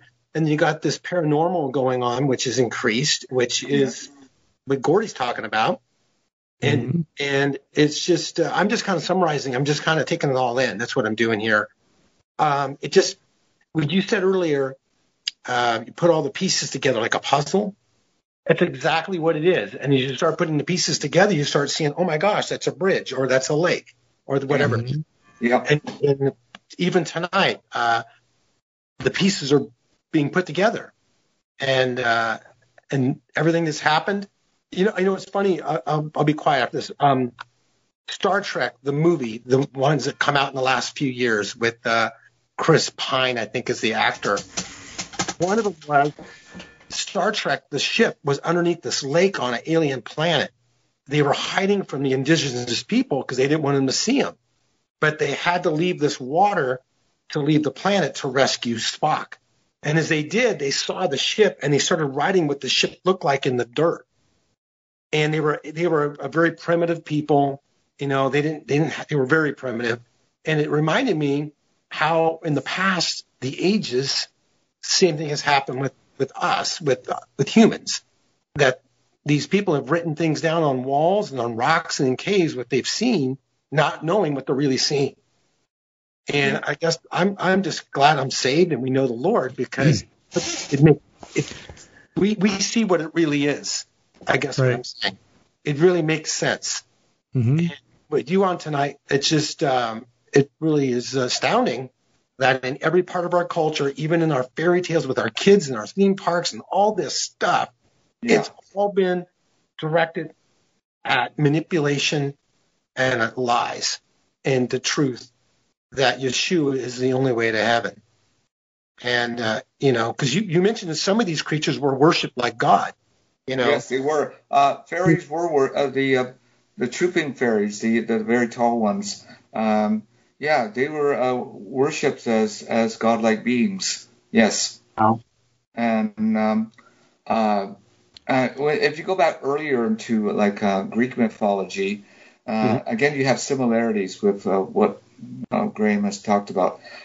When I was in Greece, I had a chance to visit a site called it was a site for the Eleusinian mysteries. Have you heard about the mystery schools of Rome and Greece? Yeah. This is a major, ritual site. And I was in Greece. I was with a Christian ministry there, and on my day off, I wanted to go to this place by myself, so I went there. I'm a photographer, and I wanted to take pictures, and I went. But I got to the actual temple site when this occurred. I felt the presence there. I felt something that was there, that was some kind of presence, but it was not something that was of the Lord. It wasn't something that gave me peace, or I just had a sense there was something not right at this place. Well, the mysteries were such. I did some research on them. Some of the elite and some of the perhaps even philosophers, but some of the citizens of Athens and other parts of Greece would come to these mysteries every year. Sometimes they had to walk, sometimes they had to take, they got there by boat. There's a lot of ways they got there, because the Eleusis is very close to the water. It's very close to the water, and so there's many ways to get there. But the temple that is there now is uncovered. Before it was covered with something, maybe material, cloth. I don't know what type of roof they had. So once you got into the mysteries, it was like a sensory deprivation experience. But you were supposed to take and drink certain things. I heard that they were given, each participant was given something called kikion. I'm not sure if I'm pronouncing it right, but it was to honor Persephone and Demeter, the goddesses of fertility. I think fertility and harvest and stuff. It was like a kind of like harvest festival. But as we know, grain can have a fungus growing on it called ergot. Ergot is hallucinogenic. Yeah. During times in Europe when people ate grain that had ergot in it, it created kind of hysteria. People started to kind of go crazy under the influence of this hallucinogenic grain. And so in order for the people, I read, that to experience the mysteries and actually have encounters with the gods or goddesses, they would drink something ahead of time before the mysteries started to unravel. And then you would see things, you would experience things that you wouldn't in a normal state of consciousness. Again, going back to, but getting back to the altered state, there are, unfortunately, in churches and denominations, I would recommend a book called A Time of Departing by Ray Youngin. He was a friend of mine. He lived in Oregon. He was associated with the start of Lighthouse Trails Publishing. Anyways, for many years, Ray investigated the New Age movement. He wrote a book called Many Shall Come in My Name about different New Age practices and things like yoga, Reiki, meditation, and so on. And almost all these, let's say, New Age things involved inducing altered states of consciousness. Sometimes not with drugs. Sometimes you can use hallucinogenics. Remember, there's been the use of LSD in the past, and then there was, psilocybin, peyote. Now ayahuasca is very popular. But he noticed that it is possible to go into an altered state using various forms of Christian mysticism, non-Christian forms of mysticism. And the Christian mysticisms that he was investigating and I investigated are common practice in certain denominations. Like in the Catholic Church, we have the use of rosaries. Right? Mm-hmm. Rosaries? Mm-hmm. Right. When I was a young Christian, I had a friend that was he was a charismatic Christian, and he said that there was an outpouring of God's Spirit in the Episcopalian Church. This was the charismatic revival that started back in the 60s or late 60s. I was part of that movement. The church that I went to was a charismatic church. But anyways, we were starting to notice, Ray and I, was noticing that if you use certain forms of prayer, when I was a very young Christian, I went into a Pentecostal prayer thing after the service because people were praying to be baptized in the Spirit. And what bothered me, like I was a very young Christian, was that a lot of people were chanting to be filled with the Spirit. They were using a kind of a mantra-like prayer, like Jesus, Jesus. And they kept saying it, or come Holy Spirit. But they just said Jesus, Jesus, Jesus, like a mantra, like the Hare Krishna mantra. When I got into that prayer room, I did not feel the Lord's presence. Mm-hmm. I didn't feel that this was the Spirit of God at work. But they kept saying these things. But in some charismatic churches, in order to be filled with the Spirit, speak in tongues, one way to do it is to just use a Jesus mantra, to say Jesus over and over again, or come Holy Spirit or something.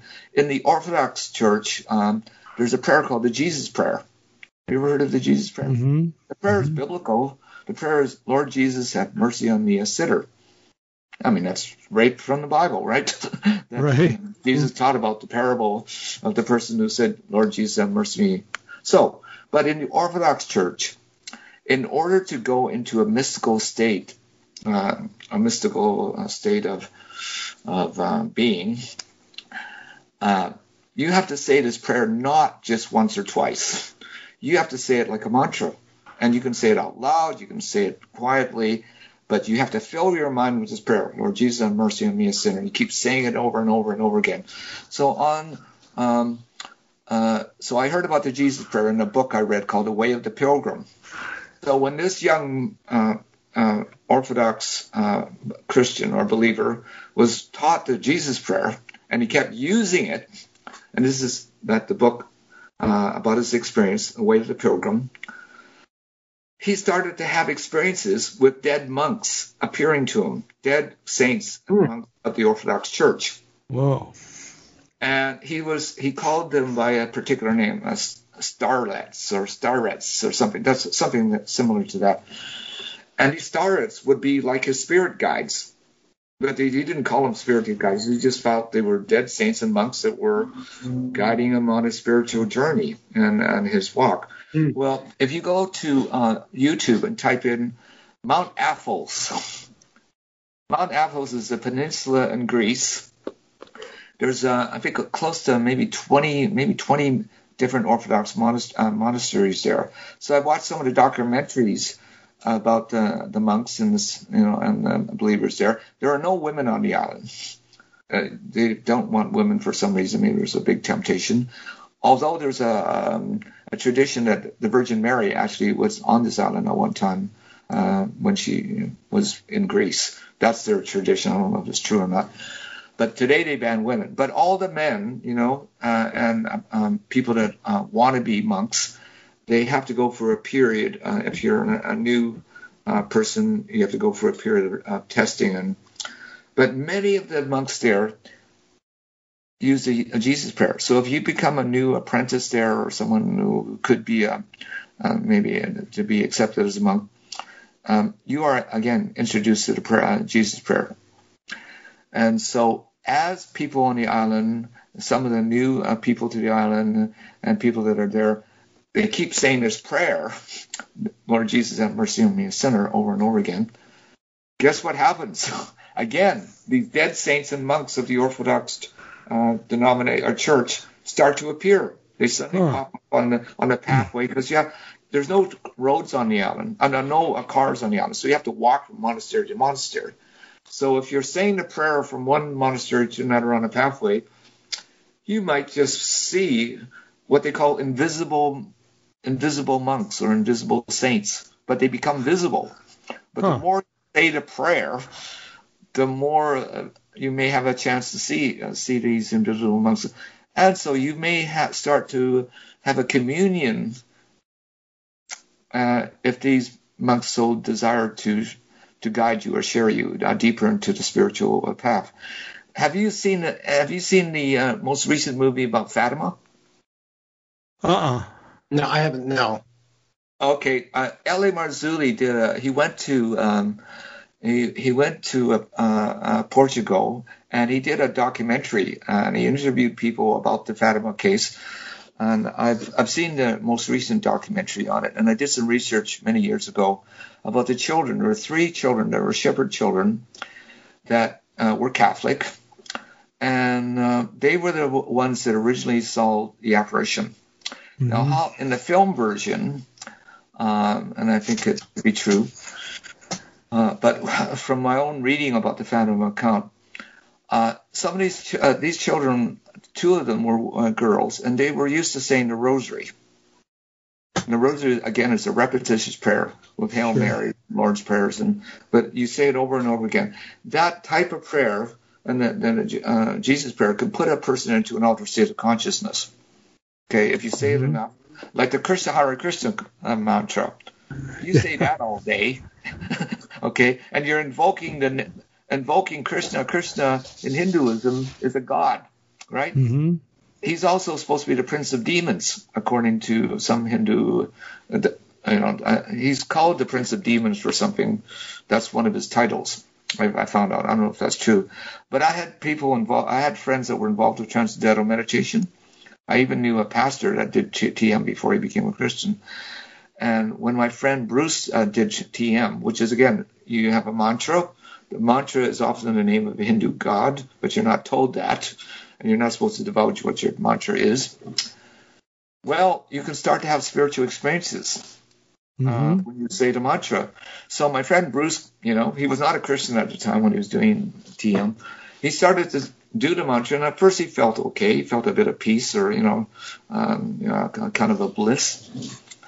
But the more he said it, the more he started to feel uncomfortable, and he started to have experiences where he felt oppressed. He felt something was not right.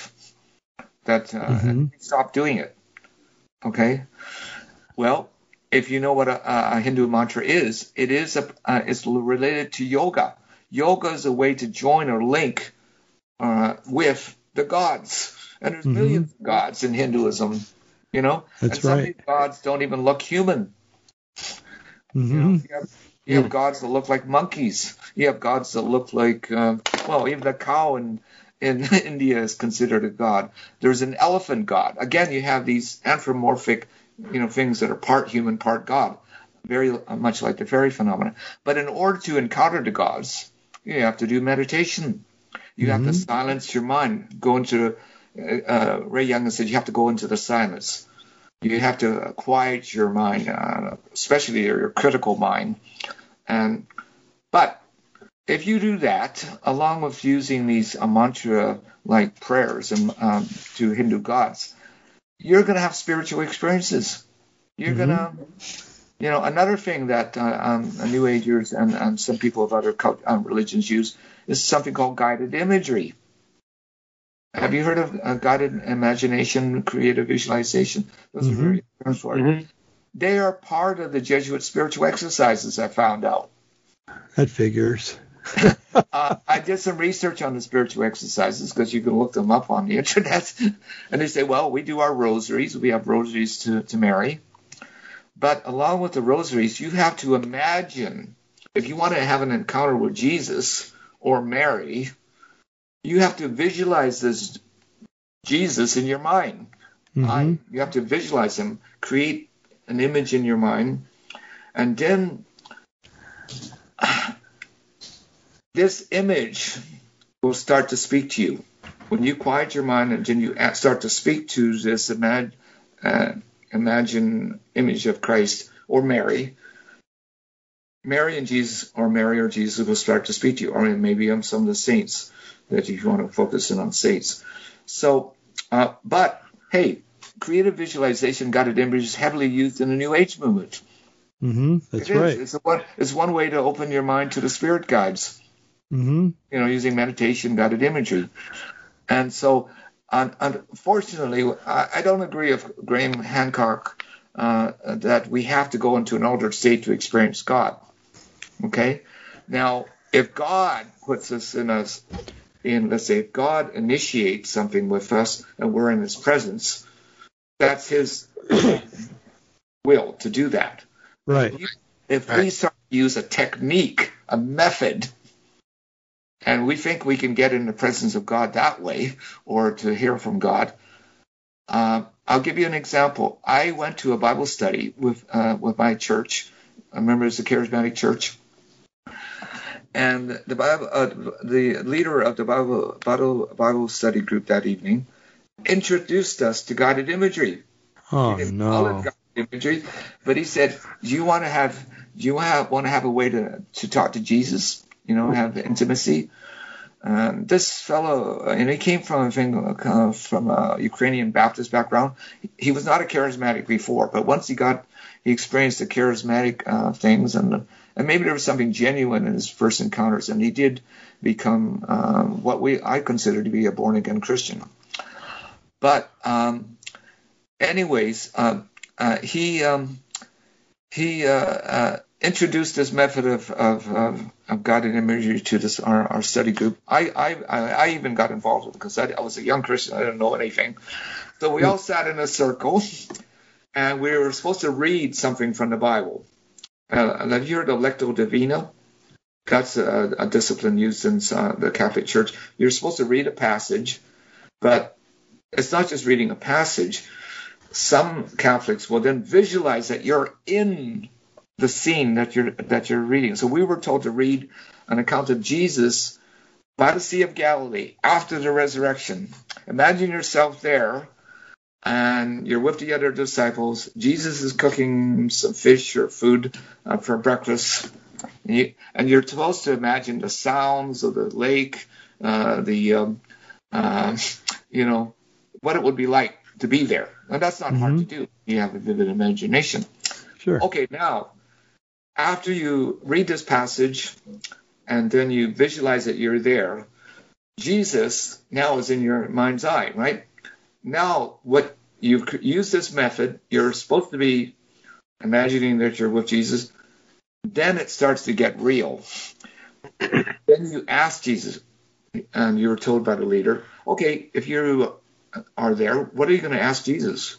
Do you have a request? Do you want to ask him about something in your life or your walk with the Lord? So each of us started to,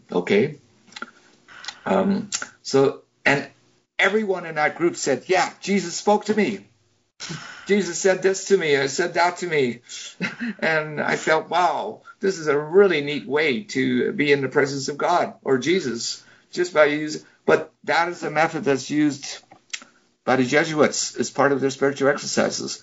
Pope Francis, he had to use the exercises to be a Jesuit. Right. It's just part of the. Now, we have to go back to the founder of the Jesuit movement. His name was Ignatius Loyola.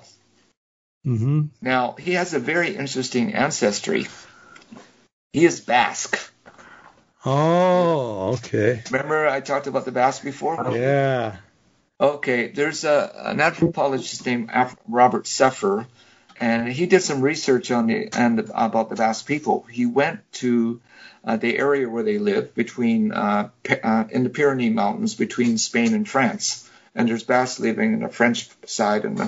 But many of these people that before they were Christians, some of them were converted to the Catholic faith, they had their own gods and goddesses and demigods and creatures that looked like trolls and Bigfoot creatures. And I found out they had a whole menagerie of gods, goddesses, and demigods. A pantheon. Yeah. They have a pantheon. Yeah. But anyways, Robert Sefford asked, he thought their language and culture was very distinct. Their language doesn't sound like other European languages. Their culture is quite distinct. And he asked them, where do your ancestors come from? And they said to him, we believe our ancestors were survivors of the destruction of Atlantis. Huh. Okay, remember Plato's description of Atlantis? It was an ancient civilization that probably was destroyed by a great catastrophe, maybe even Noah's flood. But probably it was coincided with the destruction of Noah's flood. But their chief deity, according to Plato, was Poseidon. Poseidon, there was a temple, according to Plato, in the middle of the rings of circle and land. And there was this beautiful temple that was decorated with a very precious alloy called oricanium. It was a blend of zinc and nickel and stuff, and copper, and so a few things. But ancient aliens actually did something about oricanium. But the thing is that this temple was a very special center for the worship of Poseidon. And Poseidon, he had children with mortal women. Remember? It says... Oh, the Nephilim. Yeah, he created more Nephilim. He created sons and daughters. He had 5 sets of twins. So 10. He had 10 children, and 10 is a significant number in biblical prophecy. Anyways, one of the children was is it the demigod, the Atlas? One of his children were Atlas. In Western Sahara, there's a mountain area called the Atlas Mountains. The Atlas Mountains, yeah. Okay. There's people that live there that don't look like Africans. They don't have dark skin and complexions. They have very fair. They look like the Basque people. They have fair skin, sometimes blue eyes, green eyes, hazel eyes, ginger hair. They look like they could be planted there from Scandinavia or Ireland or something. Wow. If you ask their ancestry, you go back to their ancestry, some of them claim that they're the people of this area of Africa. And according to some new research on where Plato's Atlantis was, there's evidence, there's a structure called the Eye of the Sahara. I got to turn on the light because I'm getting in the dark right now because I can't see. Sorry, I got distracted. Anyways, if we believe in the biblical account of the creation of the Nephilim, and that was why the ancient world was destroyed by Noah's flood, I think the Nephilim were being created in the ancient civilization of Atlantis. And so eventually, I don't know if it's because of the children being born or this paganism that led to arrogancy and hubris. The gods were not pleased, and Atlantis was destroyed. But again, the Basque people and the Berger people, Robert Sever said, they have one of the highest percentages in the world of Rh-negative blood. Wow. And Rh-negative blood is found in a lot of people that are abductees or contactees. I asked the people in the meetup group during a Zoom session, just out of curiosity, how many of you know your blood type? Do any of you have a blood type called Rh-negative? And sure enough, a bunch of hands raised up and said, "Yeah, I've got that blood type." Okay. Wow. Now, one of the lady who is now the head of the meetup group, now the group that Brian was a part of it, now he's broken away from it. She said, "My ancestry is Basque." Oh my goodness. She said her ancestry is Basque. Okay. Okay. I don't know about Jeff. I don't know, but Jeff. Brian says that Jeff is a hybrid. Huh. That, maybe the reason why he got drawn into the UFO phenomenon was because of his ancestry and blood type. That's my theory. But his skull is slightly elongated, Brian said. Remember Elliot Marzulli's research on the Paracas skulls? Yeah. And then we have found skulls in Egypt of pharaohs that have elongated skulls. That's why they wore that headdress, that long, elongated headdress. Hiding their elongated head. But some of the pharaohs and some of the rulers of the ancient Mayans, maybe some of these people, or Incas, maybe they were Nephilim too. They were, some of them had statures that were quite tall, but they had a skull that was had a greater brain capacity. Mm-hmm. It wasn't just elongated by boarding or something. It was definitely, they had skulls that were elongated and had extra brain cavity. Well, some of the people that are doing Nephilim research, like Eli Marzulli, I asked him about this blood type. And initially, he was told it was just a human blood type. Now, with further research, he thinks it's a Nephilim blood type. Huh. So that could explain why certain people are abducted and not others.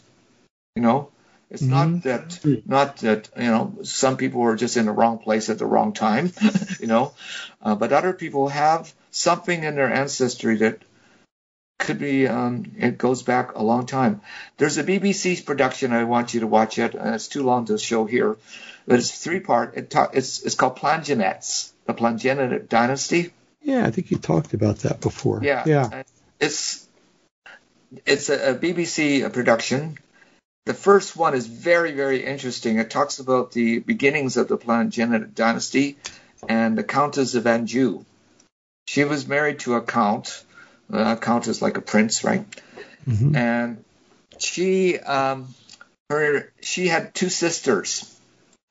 If you go to Robert Seffer's video about Melusine and her 2 sisters helped to create this dynasty, this French and British dynasty that we call Plan. And some of the famous people within this dynasty are Richard de Lionheart, Prince John of Robin Hood fame. And this dynasty, that ancestry is still in England. That ancestry is still there. I don't know if our present royal family is associated, but I found out that many members of the Windsor family have Irish native blood. Huh. Many presidents that are related to royalty in Europe, England, Barack Obama has Irish native blood. Wow. I think the Bushes may have Irish native blood. There's a list of famous people. You can go to Irish native blood celebrity searches on a website about Irish native characteristics, and it will list very famous people that have this Irish native blood. Huh. Johnny Depp has Irish native blood. And I won't take too long to mention them all, but if this Nephilim bloodline is still here, okay, and there's going to be new people added to this bloodline with the abduction phenomena and the hybrids and hybrids being created, what is that telling us? Jesus said it will be like the days of Noah. Yeah, exactly. So the days of Noah was when the sons of God back then, the fallen watchers and the sons of God, were creating their own, progeny. Mm-hmm. And these were called the fallen ones, the Nephilim, and the men of renown. Mm-hmm. So if you go back to Greek mythology, go back to Egyptian mythology, you have in their hieroglyphics and in their artwork depictions of beings that were of gigantic stature. There's a new video out that it's called Giants Everywhere and Revealed. Giants Everywhere Revealed. There's something about the Kandahar giant that Eli Marzulli, he saw the video too, but it deals with the Nephilim that were born in ancient times and even closer to modern times. And so if Jesus' prophecy is correct, we're going to see some type of governance on this planet. And some of the people that maybe have this ancestry, this arch-native Nephilim ancestry, will be in positions of power, but there will be new people born today because of the alien abduction phenomena that will also be part of this emerging governance of this planet. Remember David Jacobs? I told you he had a chapter in his book about this government that's coming. He called it the change. Yeah. Mm-hmm. The way he described it, it was going to be some type of human-alien hybrid government. Right. And they're supposed to take over the whole infrastructure, from what he was saying. Businesses, finances, the whole 9 yards, and government.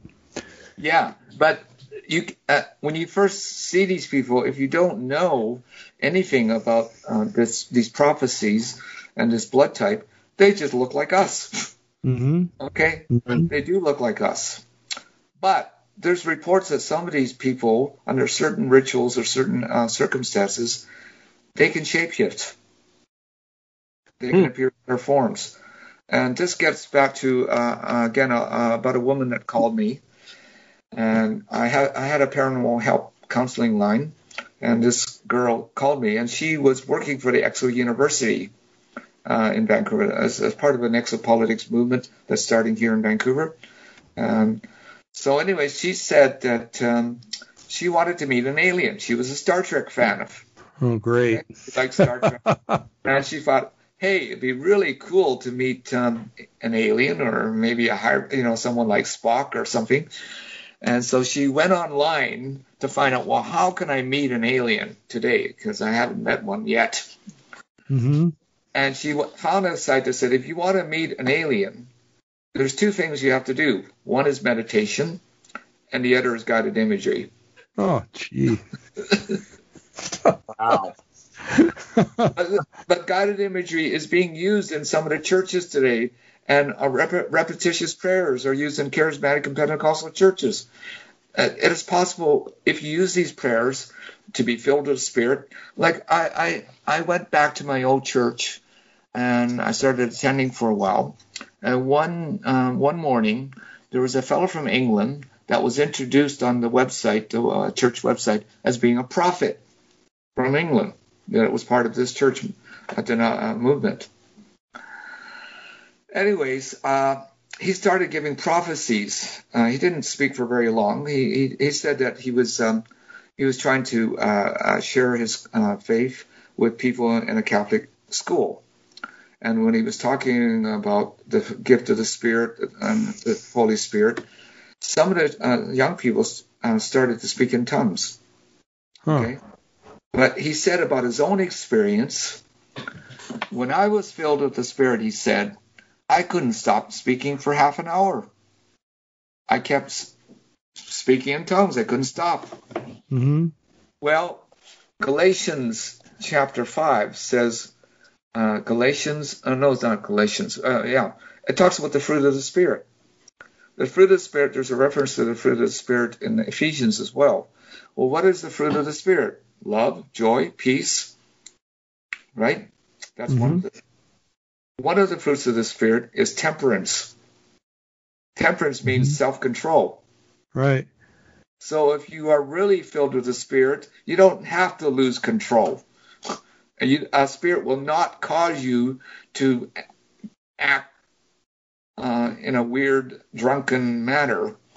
So if you're filled with the real Spirit of God and you speak in tongues, you're not going to start speaking in tongues for half an hour and you can't stop. But in some churches, when they're using this mantra like prayer, they do go into what appears to be an altered state sometimes. You've seen them faint and fall backwards. Mm-hmm. And in that state, they speak in tongues for half an hour. I believe that is not a genuine tongue. I do believe there are genuine gifts of the Spirit, but that is a counterfeit tongue. And some of the people, there's a church in Toronto. It used to be called the Toronto Airport Blessing. It was supposed to be a revival church where laughter was happening, holy laughter. You heard about that? Sure. Okay. Yeah. And when the people were filled with the Spirit in this church, either through some type of prayer, mantra thing, or people laying their hands on you, if the pastor or elder had the Spirit, he could touch you on the forehead. Well, Eli Marzulli was part of a guru group, Guru Maharaji group before he became a Christian.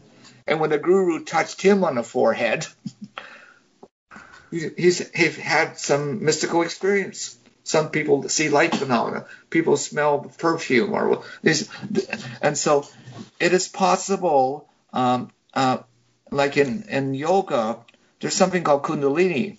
Exactly. I was just going to say that. How does the spirit of Kundalini rise through your chakras? Okay, well, you have to do enough yoga or something, and then you open the serpent force. The serpent, they call it the serpent, will go through the chakras and your pineal gland, your third eye, right? Uh-huh. Okay, well, if you do yoga and you're using the mantra of a Hindu god to get in that space as taught in transcendental or other forms of yoga, you will have an experience. You'll have a very powerful mystical experience sometimes. But you can have it using rosaries, Jesus prayer. There's all kinds of things in different churches right now that you can use to be filled with this, what you think is filled with the Spirit, or have an encounter with Jesus. But anyways, the fellow that started this visualization group, fast forward, he got involved as a leader of the Alpha Course. Okay, he was a leader. And I went through the Alpha Course at my church. It was Broadway Church. I started to question some of the teaching in the Alpha Course after reading some of the books and materials, because in one of the chapters, Questions to Life, is a book called Questions to Life, Nicky Gumbel said he encouraged, this was a chapter on church unity, and he made a blanket statement that all Christians of all denominations should recognize their unity and oneness. Oh, boy. That was a red flag. Yeah. And he'd included the Catholic Church, of course, the Orthodox Church. And so, anyways, some of the leaders of the Alpha Course in America, from Lighthouse Trails Research, they approve of something called contemplative spirituality. Have you heard of that term? Contemplative spirituality? No, but I can kind of imagine what it is. Yeah. contemplative spirituality could mean just what it says, to contemplate. Contemplate the life of Christ. Mm-hmm. But it can also lead into visualization. And also to contemplate the Virgin Mary, well, you have to say the Rosary. Mm-hmm. Well, getting back to the Fatima film, two of the children, they like to make echoes. They were shepherd children, and they were up in the hills with the sheep, and they said, well, how can we make an echo? Let's create an echo. And so the three of them, according to the film version, they said, Ave Maria. Okay? And they heard the echo, Ave Maria, coming back to them from the echo. And they thought that was really cool, so they kept saying it. They said, Ave Maria, and I kept saying it like, I don't know how many times they said it. But that's when the apparition appeared. Huh. The Lady of the Rosary appeared to the three children. But the boy, the little boy, I think his name, Francisco, he wasn't seeing or hearing the apparition very well. And you know what, the Lady of the Rosary, she didn't say she was Mary. They assumed that it was Mary because she was a lady and she was glowing and beautiful and, looked like, you've seen images of the Virgin Mary in Catholic churches. And, Anyways, the Virgin Mary said to the child, and this was in the film and in the book I read, to the child that was not seeing or hearing her talk, well, if you want to see me, say the Rosary. Start saying the Rosary more. You're not saying it. Some Catholic men don't even use the Rosary, but women, they're more open to the Rosary. So the little boys started using the Rosary. And next time when the Virgin Mary appeared, the apparition appeared, and it's interesting that she said, I'm going to meet you for 6 months on the 13th day of the month. 13th. That number comes up a lot with the Virgin Mary. Wow. It does. It also comes up with certain magicians and certain people that are celebrities that are going and going in this particular more mystical direction. The number 13 shows up a lot. It's supposed to be an unlikely number, actually, according to Christians, because when you count the 12 disciples and Jesus, you have 13 and one Judas betrayed Christ. That's why there's a superstition about the number 13. Mm-hmm. That's when we found out. But anyway, so the little boy, the second time, was able to see the Virgin Mary because he was doing his rosaries. He started, and I said, well, I can hear and see you now. Wow. Okay, so again, so the use of the rosary, and if you say it like a mantra, you can go into an altered state of consciousness. You can be, let's say if you have any I think God gives us natural, what I call protection or defenses from the devil or the demons. Right. In Pilgrim's Progress, they describe an allegory of the devil being like a roaring lion, but he's on a chain. Mm-hmm. So as long as you don't get too close to the devil or to the lion, you're okay. Okay. Uh-huh. But what if you want to have an encounter with a god or goddess or a fairy? Well, one way to do it, there's a movie you haven't seen maybe. It's called Fairy Tale, A True Story. It's a real story about two children in Yorkshire, England, and these girls became famous in the British Commonwealth because they claimed they had encounters with the fairies in their little stream or creek near their home. And they would go down there. And in the film version, but I've read a written account as well, there was a girl named Frances and then her cousin Elsie. They were cousins. And they weren't. The older girl, Frances, said, "Well, I haven't been seeing the fairies for a while." Okay, Elsie was saying that, and then he said, "Well, we just have to call their names. That's why we haven't." So the girls go down to the little brook again, and they start calling out to the names of the different fairies. So they said Queen Mob, or somebody. They had different names for fairies that they'd learned from fairy tales and fairy lore. So as the more they called out to the fairies, they started to appear. Mm-hmm. Now, remember we've heard about the black-eyed kids? Sure. they will, according to some law or something they have to obey, they can't just step into your house or into your car. You have to invite them in. You have to invite them in. Yeah. But when these little kids come to your door, they don't really, they usually have a kind of hoodies on and they don't show their eyes and they're looking downwards, right? And then they said, Mister, can we use your phone and come in your house? We have to, we're lost, we don't know, may I please help us? And the person at the door said, okay, he seemed to be willing at first. But then when the kids look up at the person, their eyes are completely black.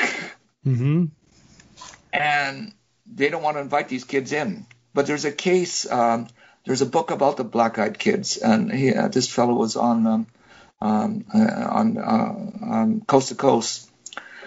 And there was a case of a woman who left his child in the car. And she went into the market to buy something. And she wasn't supposed to be too long. And the child in the car had a black-eyed kid come up to him, and maybe the window was down, and said, please, can I get a ride? I need to, I'm lost or something, and I need to get a ride, maybe. And so the child, not knowing any better, said, sure, come on in. I don't know if the child's eyes were black sometimes they're black, their eyes may look completely normal at first, okay? But anyways, when the child got in the car and the mother came out, the mother said, hey, who's that child in the car? But she saw the eyes of the child, and they were black, and she was really scared and yanked her child out of the car. And she had a cell phone and called her husband and said, we want you to give us a ride instead. Okay? But the husband came in. The child that had the black eyes disappeared. He, didn't stick around. And so the husband thought, well, it's safe now to drive the car. He had two cars, so maybe one of them drove the other car. But they had a terrible accident. Really? It was not a coincidence. They had a terrible accident. And then the child got sick. Mm-hmm. Became quite sick. And so, but it was by invitation. Right. The child got in. So the fairy phenomena is very similar on this. If you want to meet the gods and goddesses of let's say the pagan Wiccan community, mm-hmm. well, you may have to invoke them. Yeah. If you invoke them and you call out their names, there's another film about children in England that had encounters with fairies. In order for them to have fairies, they had to eat hallucinogenic flowers. When they ate these hallucinogenic, then they were able to see the fairies. Again, the connection with hallucinogenic. Right. So there's this photographer. This film was called Photographing Fairies, and this again, it was in the Yorkshire area. And this photographer heard about these girls seeing fairies, and so he came to the community and said, and talked to the girls and said, well, I'd like to see the fairies and photograph them. And the children said to him, well, you can't see them unless you eat the flower. The flower is a certain flower petal. So eventually he got a hold of the petal and he ate it, and he was able to see the fairies as well. Huh. And so getting back to Finhorn, yeah, if you start to take magic mushrooms and other hallucinogens, and now if you take DMT or ayahuasca, it's not going to take you very long to have an encounter. When I was still working in the film industry, I had background performers coming up to me and saying, hey, by the way, have you tried DMT yet? And I said, no. Another person would say, hey, by the way, have you tried magic mushrooms yet? And I said, no. I've never used hallucinogenics. I never was involved in the counterculture myself. Anyways, this one fellow on a film set, the film was called Cabin in the Woods. I don't know if you saw that film. Oh, yeah, I think I did. It sounds real familiar. Yeah. Cabin in the Woods. Well, anyways, this fellow that said he was taking magic mushrooms, he said to me, the spirit of the mushroom can speak to me now.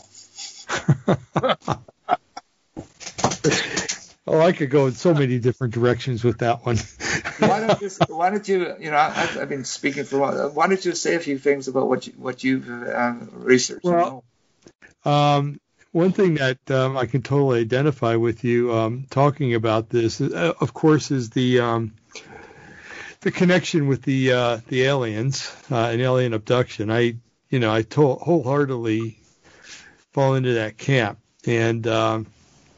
And when you're talking about repetitive prayer, I think it was Jesus that said, "Do not use vain repetitions." Yes. Yeah, exactly. So right there, we were being warned not to do it.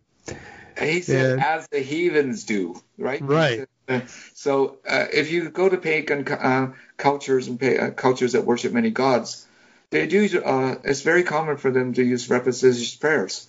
You see Buddhists, people saying Buddhist repetitious prayers. You see Muslims using repetitious prayers, sometimes with beads as well. Hindus, they have their mantras.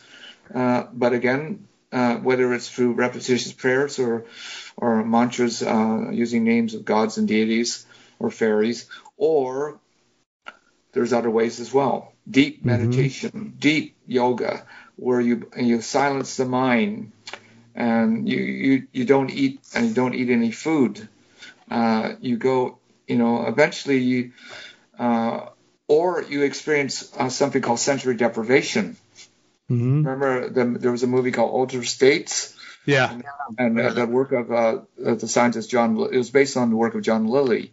He was able to see and experience entities in a sensory deprivation tank, sitting on in a bathing on a solution that was very saturated with salts and things, so he floated, but it was completely dark, and that's where he had an encounter with an entity called Echo. Right. Right. So again, there's so many examples of this. I'm sure. But it could also be your blood ancestry, your ancestry. Now that's more prone to be more psychic or more interested in supernatural and paranormal things. Can we clarify though, because I think there's a lot of people that might listen and they have Rh negative blood or watch, as the case may be, and so it's not everybody that has that, right? It might make you a little more prone to it. No, but I have a friend. His name is Carl Teichried. He's written a book called Game of Gods. He's one of Canada's top researchers on globalism, spiritual politics, and he's attended many United Nations conferences to do research. He has Rh negative blood. Okay, he told me it came into his ancestry by a child that was adopted. Okay? I don't know if it was that their bloodline was, but somehow when this child got into their family, maybe I don't know how many years ago or centuries ago, that's where the Rh negative blood started to come into the family. And so, but with this blood type, his interest, he goes to pagan conferences, he goes to Burning Man. Oh God! Not in order to participate in the things that are happening. He doesn't use hallucinogenics. He's just interested. No, he's sharing the faith. He shares his Christian faith. Oh, cool. At Burning Man. He goes to, he investigates what are called pagan festivals. He's been to the Parliament of World Religions in Salt Lake City, Utah. Ray Youngin was at the same conference. And what they noticed at these interfaith gatherings, like Parliament of World Religions, is that the thing that brings all these people of different religions together is unitive mystical experiences. That's a term to describe it. It gives you a sense of oneness. It doesn't matter what your religion is anymore.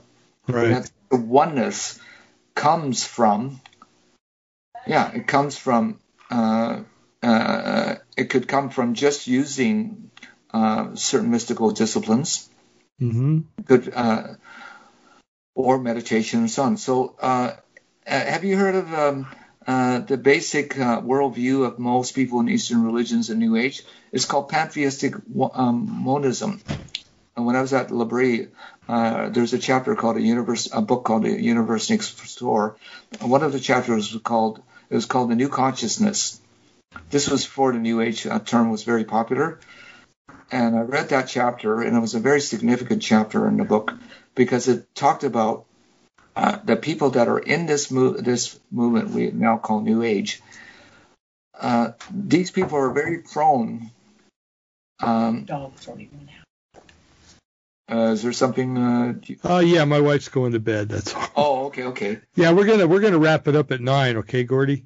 Okay. And what I want to do is have you on again because we never got into the Federation. It's almost 9 now. And so, but hey, Carl Teichred is a born-again Christian. He teaches at a Bible school, trying to wake people up that are Christians that don't know nothing about this kind of stuff we're talking about. Mm-hmm. And he said to me when he went to a pagan festival, I don't know if in the States or Canada, he said that the modern-day pagans that worship many of the old gods, they said that the gods are speaking to them. Mm-hmm. And one thing that these modern pagans are being told is that they want worship. Mm-hmm. They want and I did some research on where ancient temples were built in Greece. I saw a documentary on why certain temples were built in certain parts of Greece. It was there at these temple sites that people had epiphanies or encounters with the gods or goddesses. Right. So these gods and goddesses can appear to people if they want. And where they appear, and then we have Our Lady of Guadalupe, which you have researched. Yeah. And maybe we can kind of end it with it. Maybe you can say something about the Our Lady of Guadalupe and what you've researched. And then we'll... Yeah, okay. Well, basically, it's another Virgin Mary apparition. Revealed herself to Juan Diego, that was his name, on a hillside that is now in Mexico City. That hillside, however, had also been a place where an Indian woman often appeared to the Aztecs. So it just goes to show you that the Virgin Mary and the Aztec woman were the same person. So it's, again, a repackaging of everything. But she demands devotion. Yes. She says that she's the mother of God, but by the time she's done with you, you're worshiping her. Yes. And a lot of Mexican Catholics, they have more veneration for Mary than they do for Jesus. Yeah. Jesus is kind of like a bystander. Right. And so it's just real interesting. And the number 13 played it. Oh, no, that was Rosa Mystica. That's a different thing. Yeah. But yeah, so, wherever Mary shows up, trouble follows, so to speak. And, we need to, unfortunately, our Catholic friends are involved in that, and they venerate her very highly. Actually, at some gatherings of Christians now, ecumenical gatherings, there are evangelicals using the rosary. Oh, God. I was in a bookstore in Tacoma, I think it was Everett or Tacoma, Washington, and we went to this evangelical bookstore, and we saw rosaries for sale. In Vancouver, there was a Canadian Bible Society, and I'd used to go there many times in the past.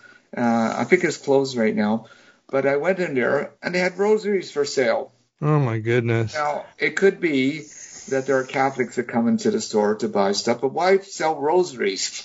I mean, exactly. Bibles, but so evangelicals, we don't usually use the rosary, but we do.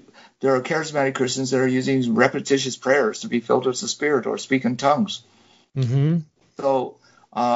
So a good book to read about this subject is Ray Young's book, A Time of Departing.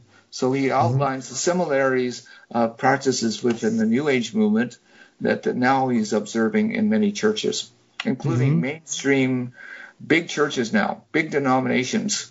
The purpose-driven churches are recommending contemplative prayer in some of the books.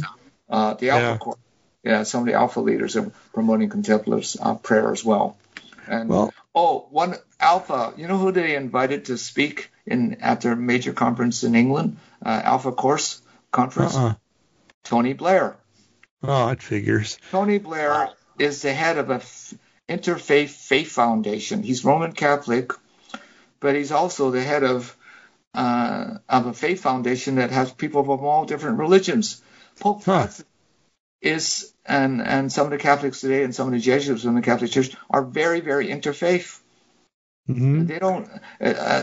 Mother Teresa said, "I don't need to convert people to the Catholic faith if I can help a Buddhist become a better Buddhist, or a Muslim become a better Muslim, or a Hindu become a better Hindu.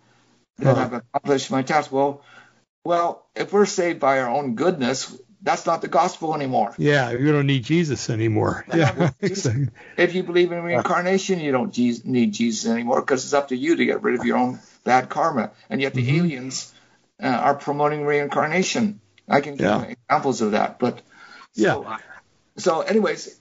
Well, when do we have you on again, Gordy? Because we got to talk about that Federation thing. Yeah, I'd love that. Would be great. Okay. Well, we could have, you set a time and date when,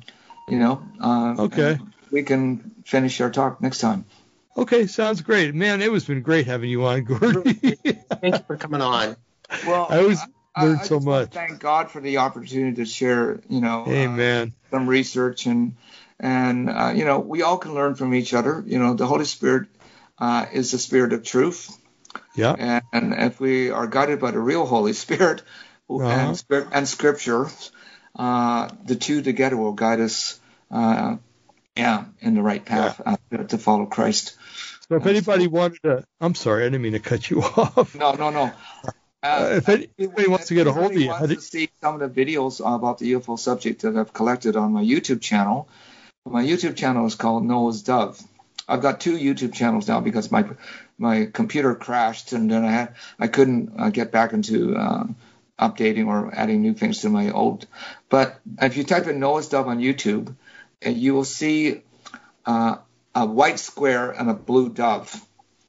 That's my YouTube channel, because there's other Noah Dove YouTube channels, music and so on. But there's another one, my latest one, that doesn't have too many videos. But the first one has quite a bit of stuff on the UFO phenomenon. It does. It's really good. It has that one that we just saw, the Secret Commonwealth. It has more stuff about Jacques Vallée. It has some stuff from William Alner, who wrote books, reveal the New Age, UFOs in the New Age and UFO cults in the New Age. Yeah, he's good. So I think, anyways, so there's a lot of material there. There's apologetical material to look at, discernment material, testimonials, and so on. So this Noah's Dove, and the other Noah's Dove is just N in a green circle. Okay. So there they can follow up, and if people want to contact me, they can contact me through you, and sure. You have my number. If they want to ask further questions, I'm willing to chat with them on the phone or correspond by email.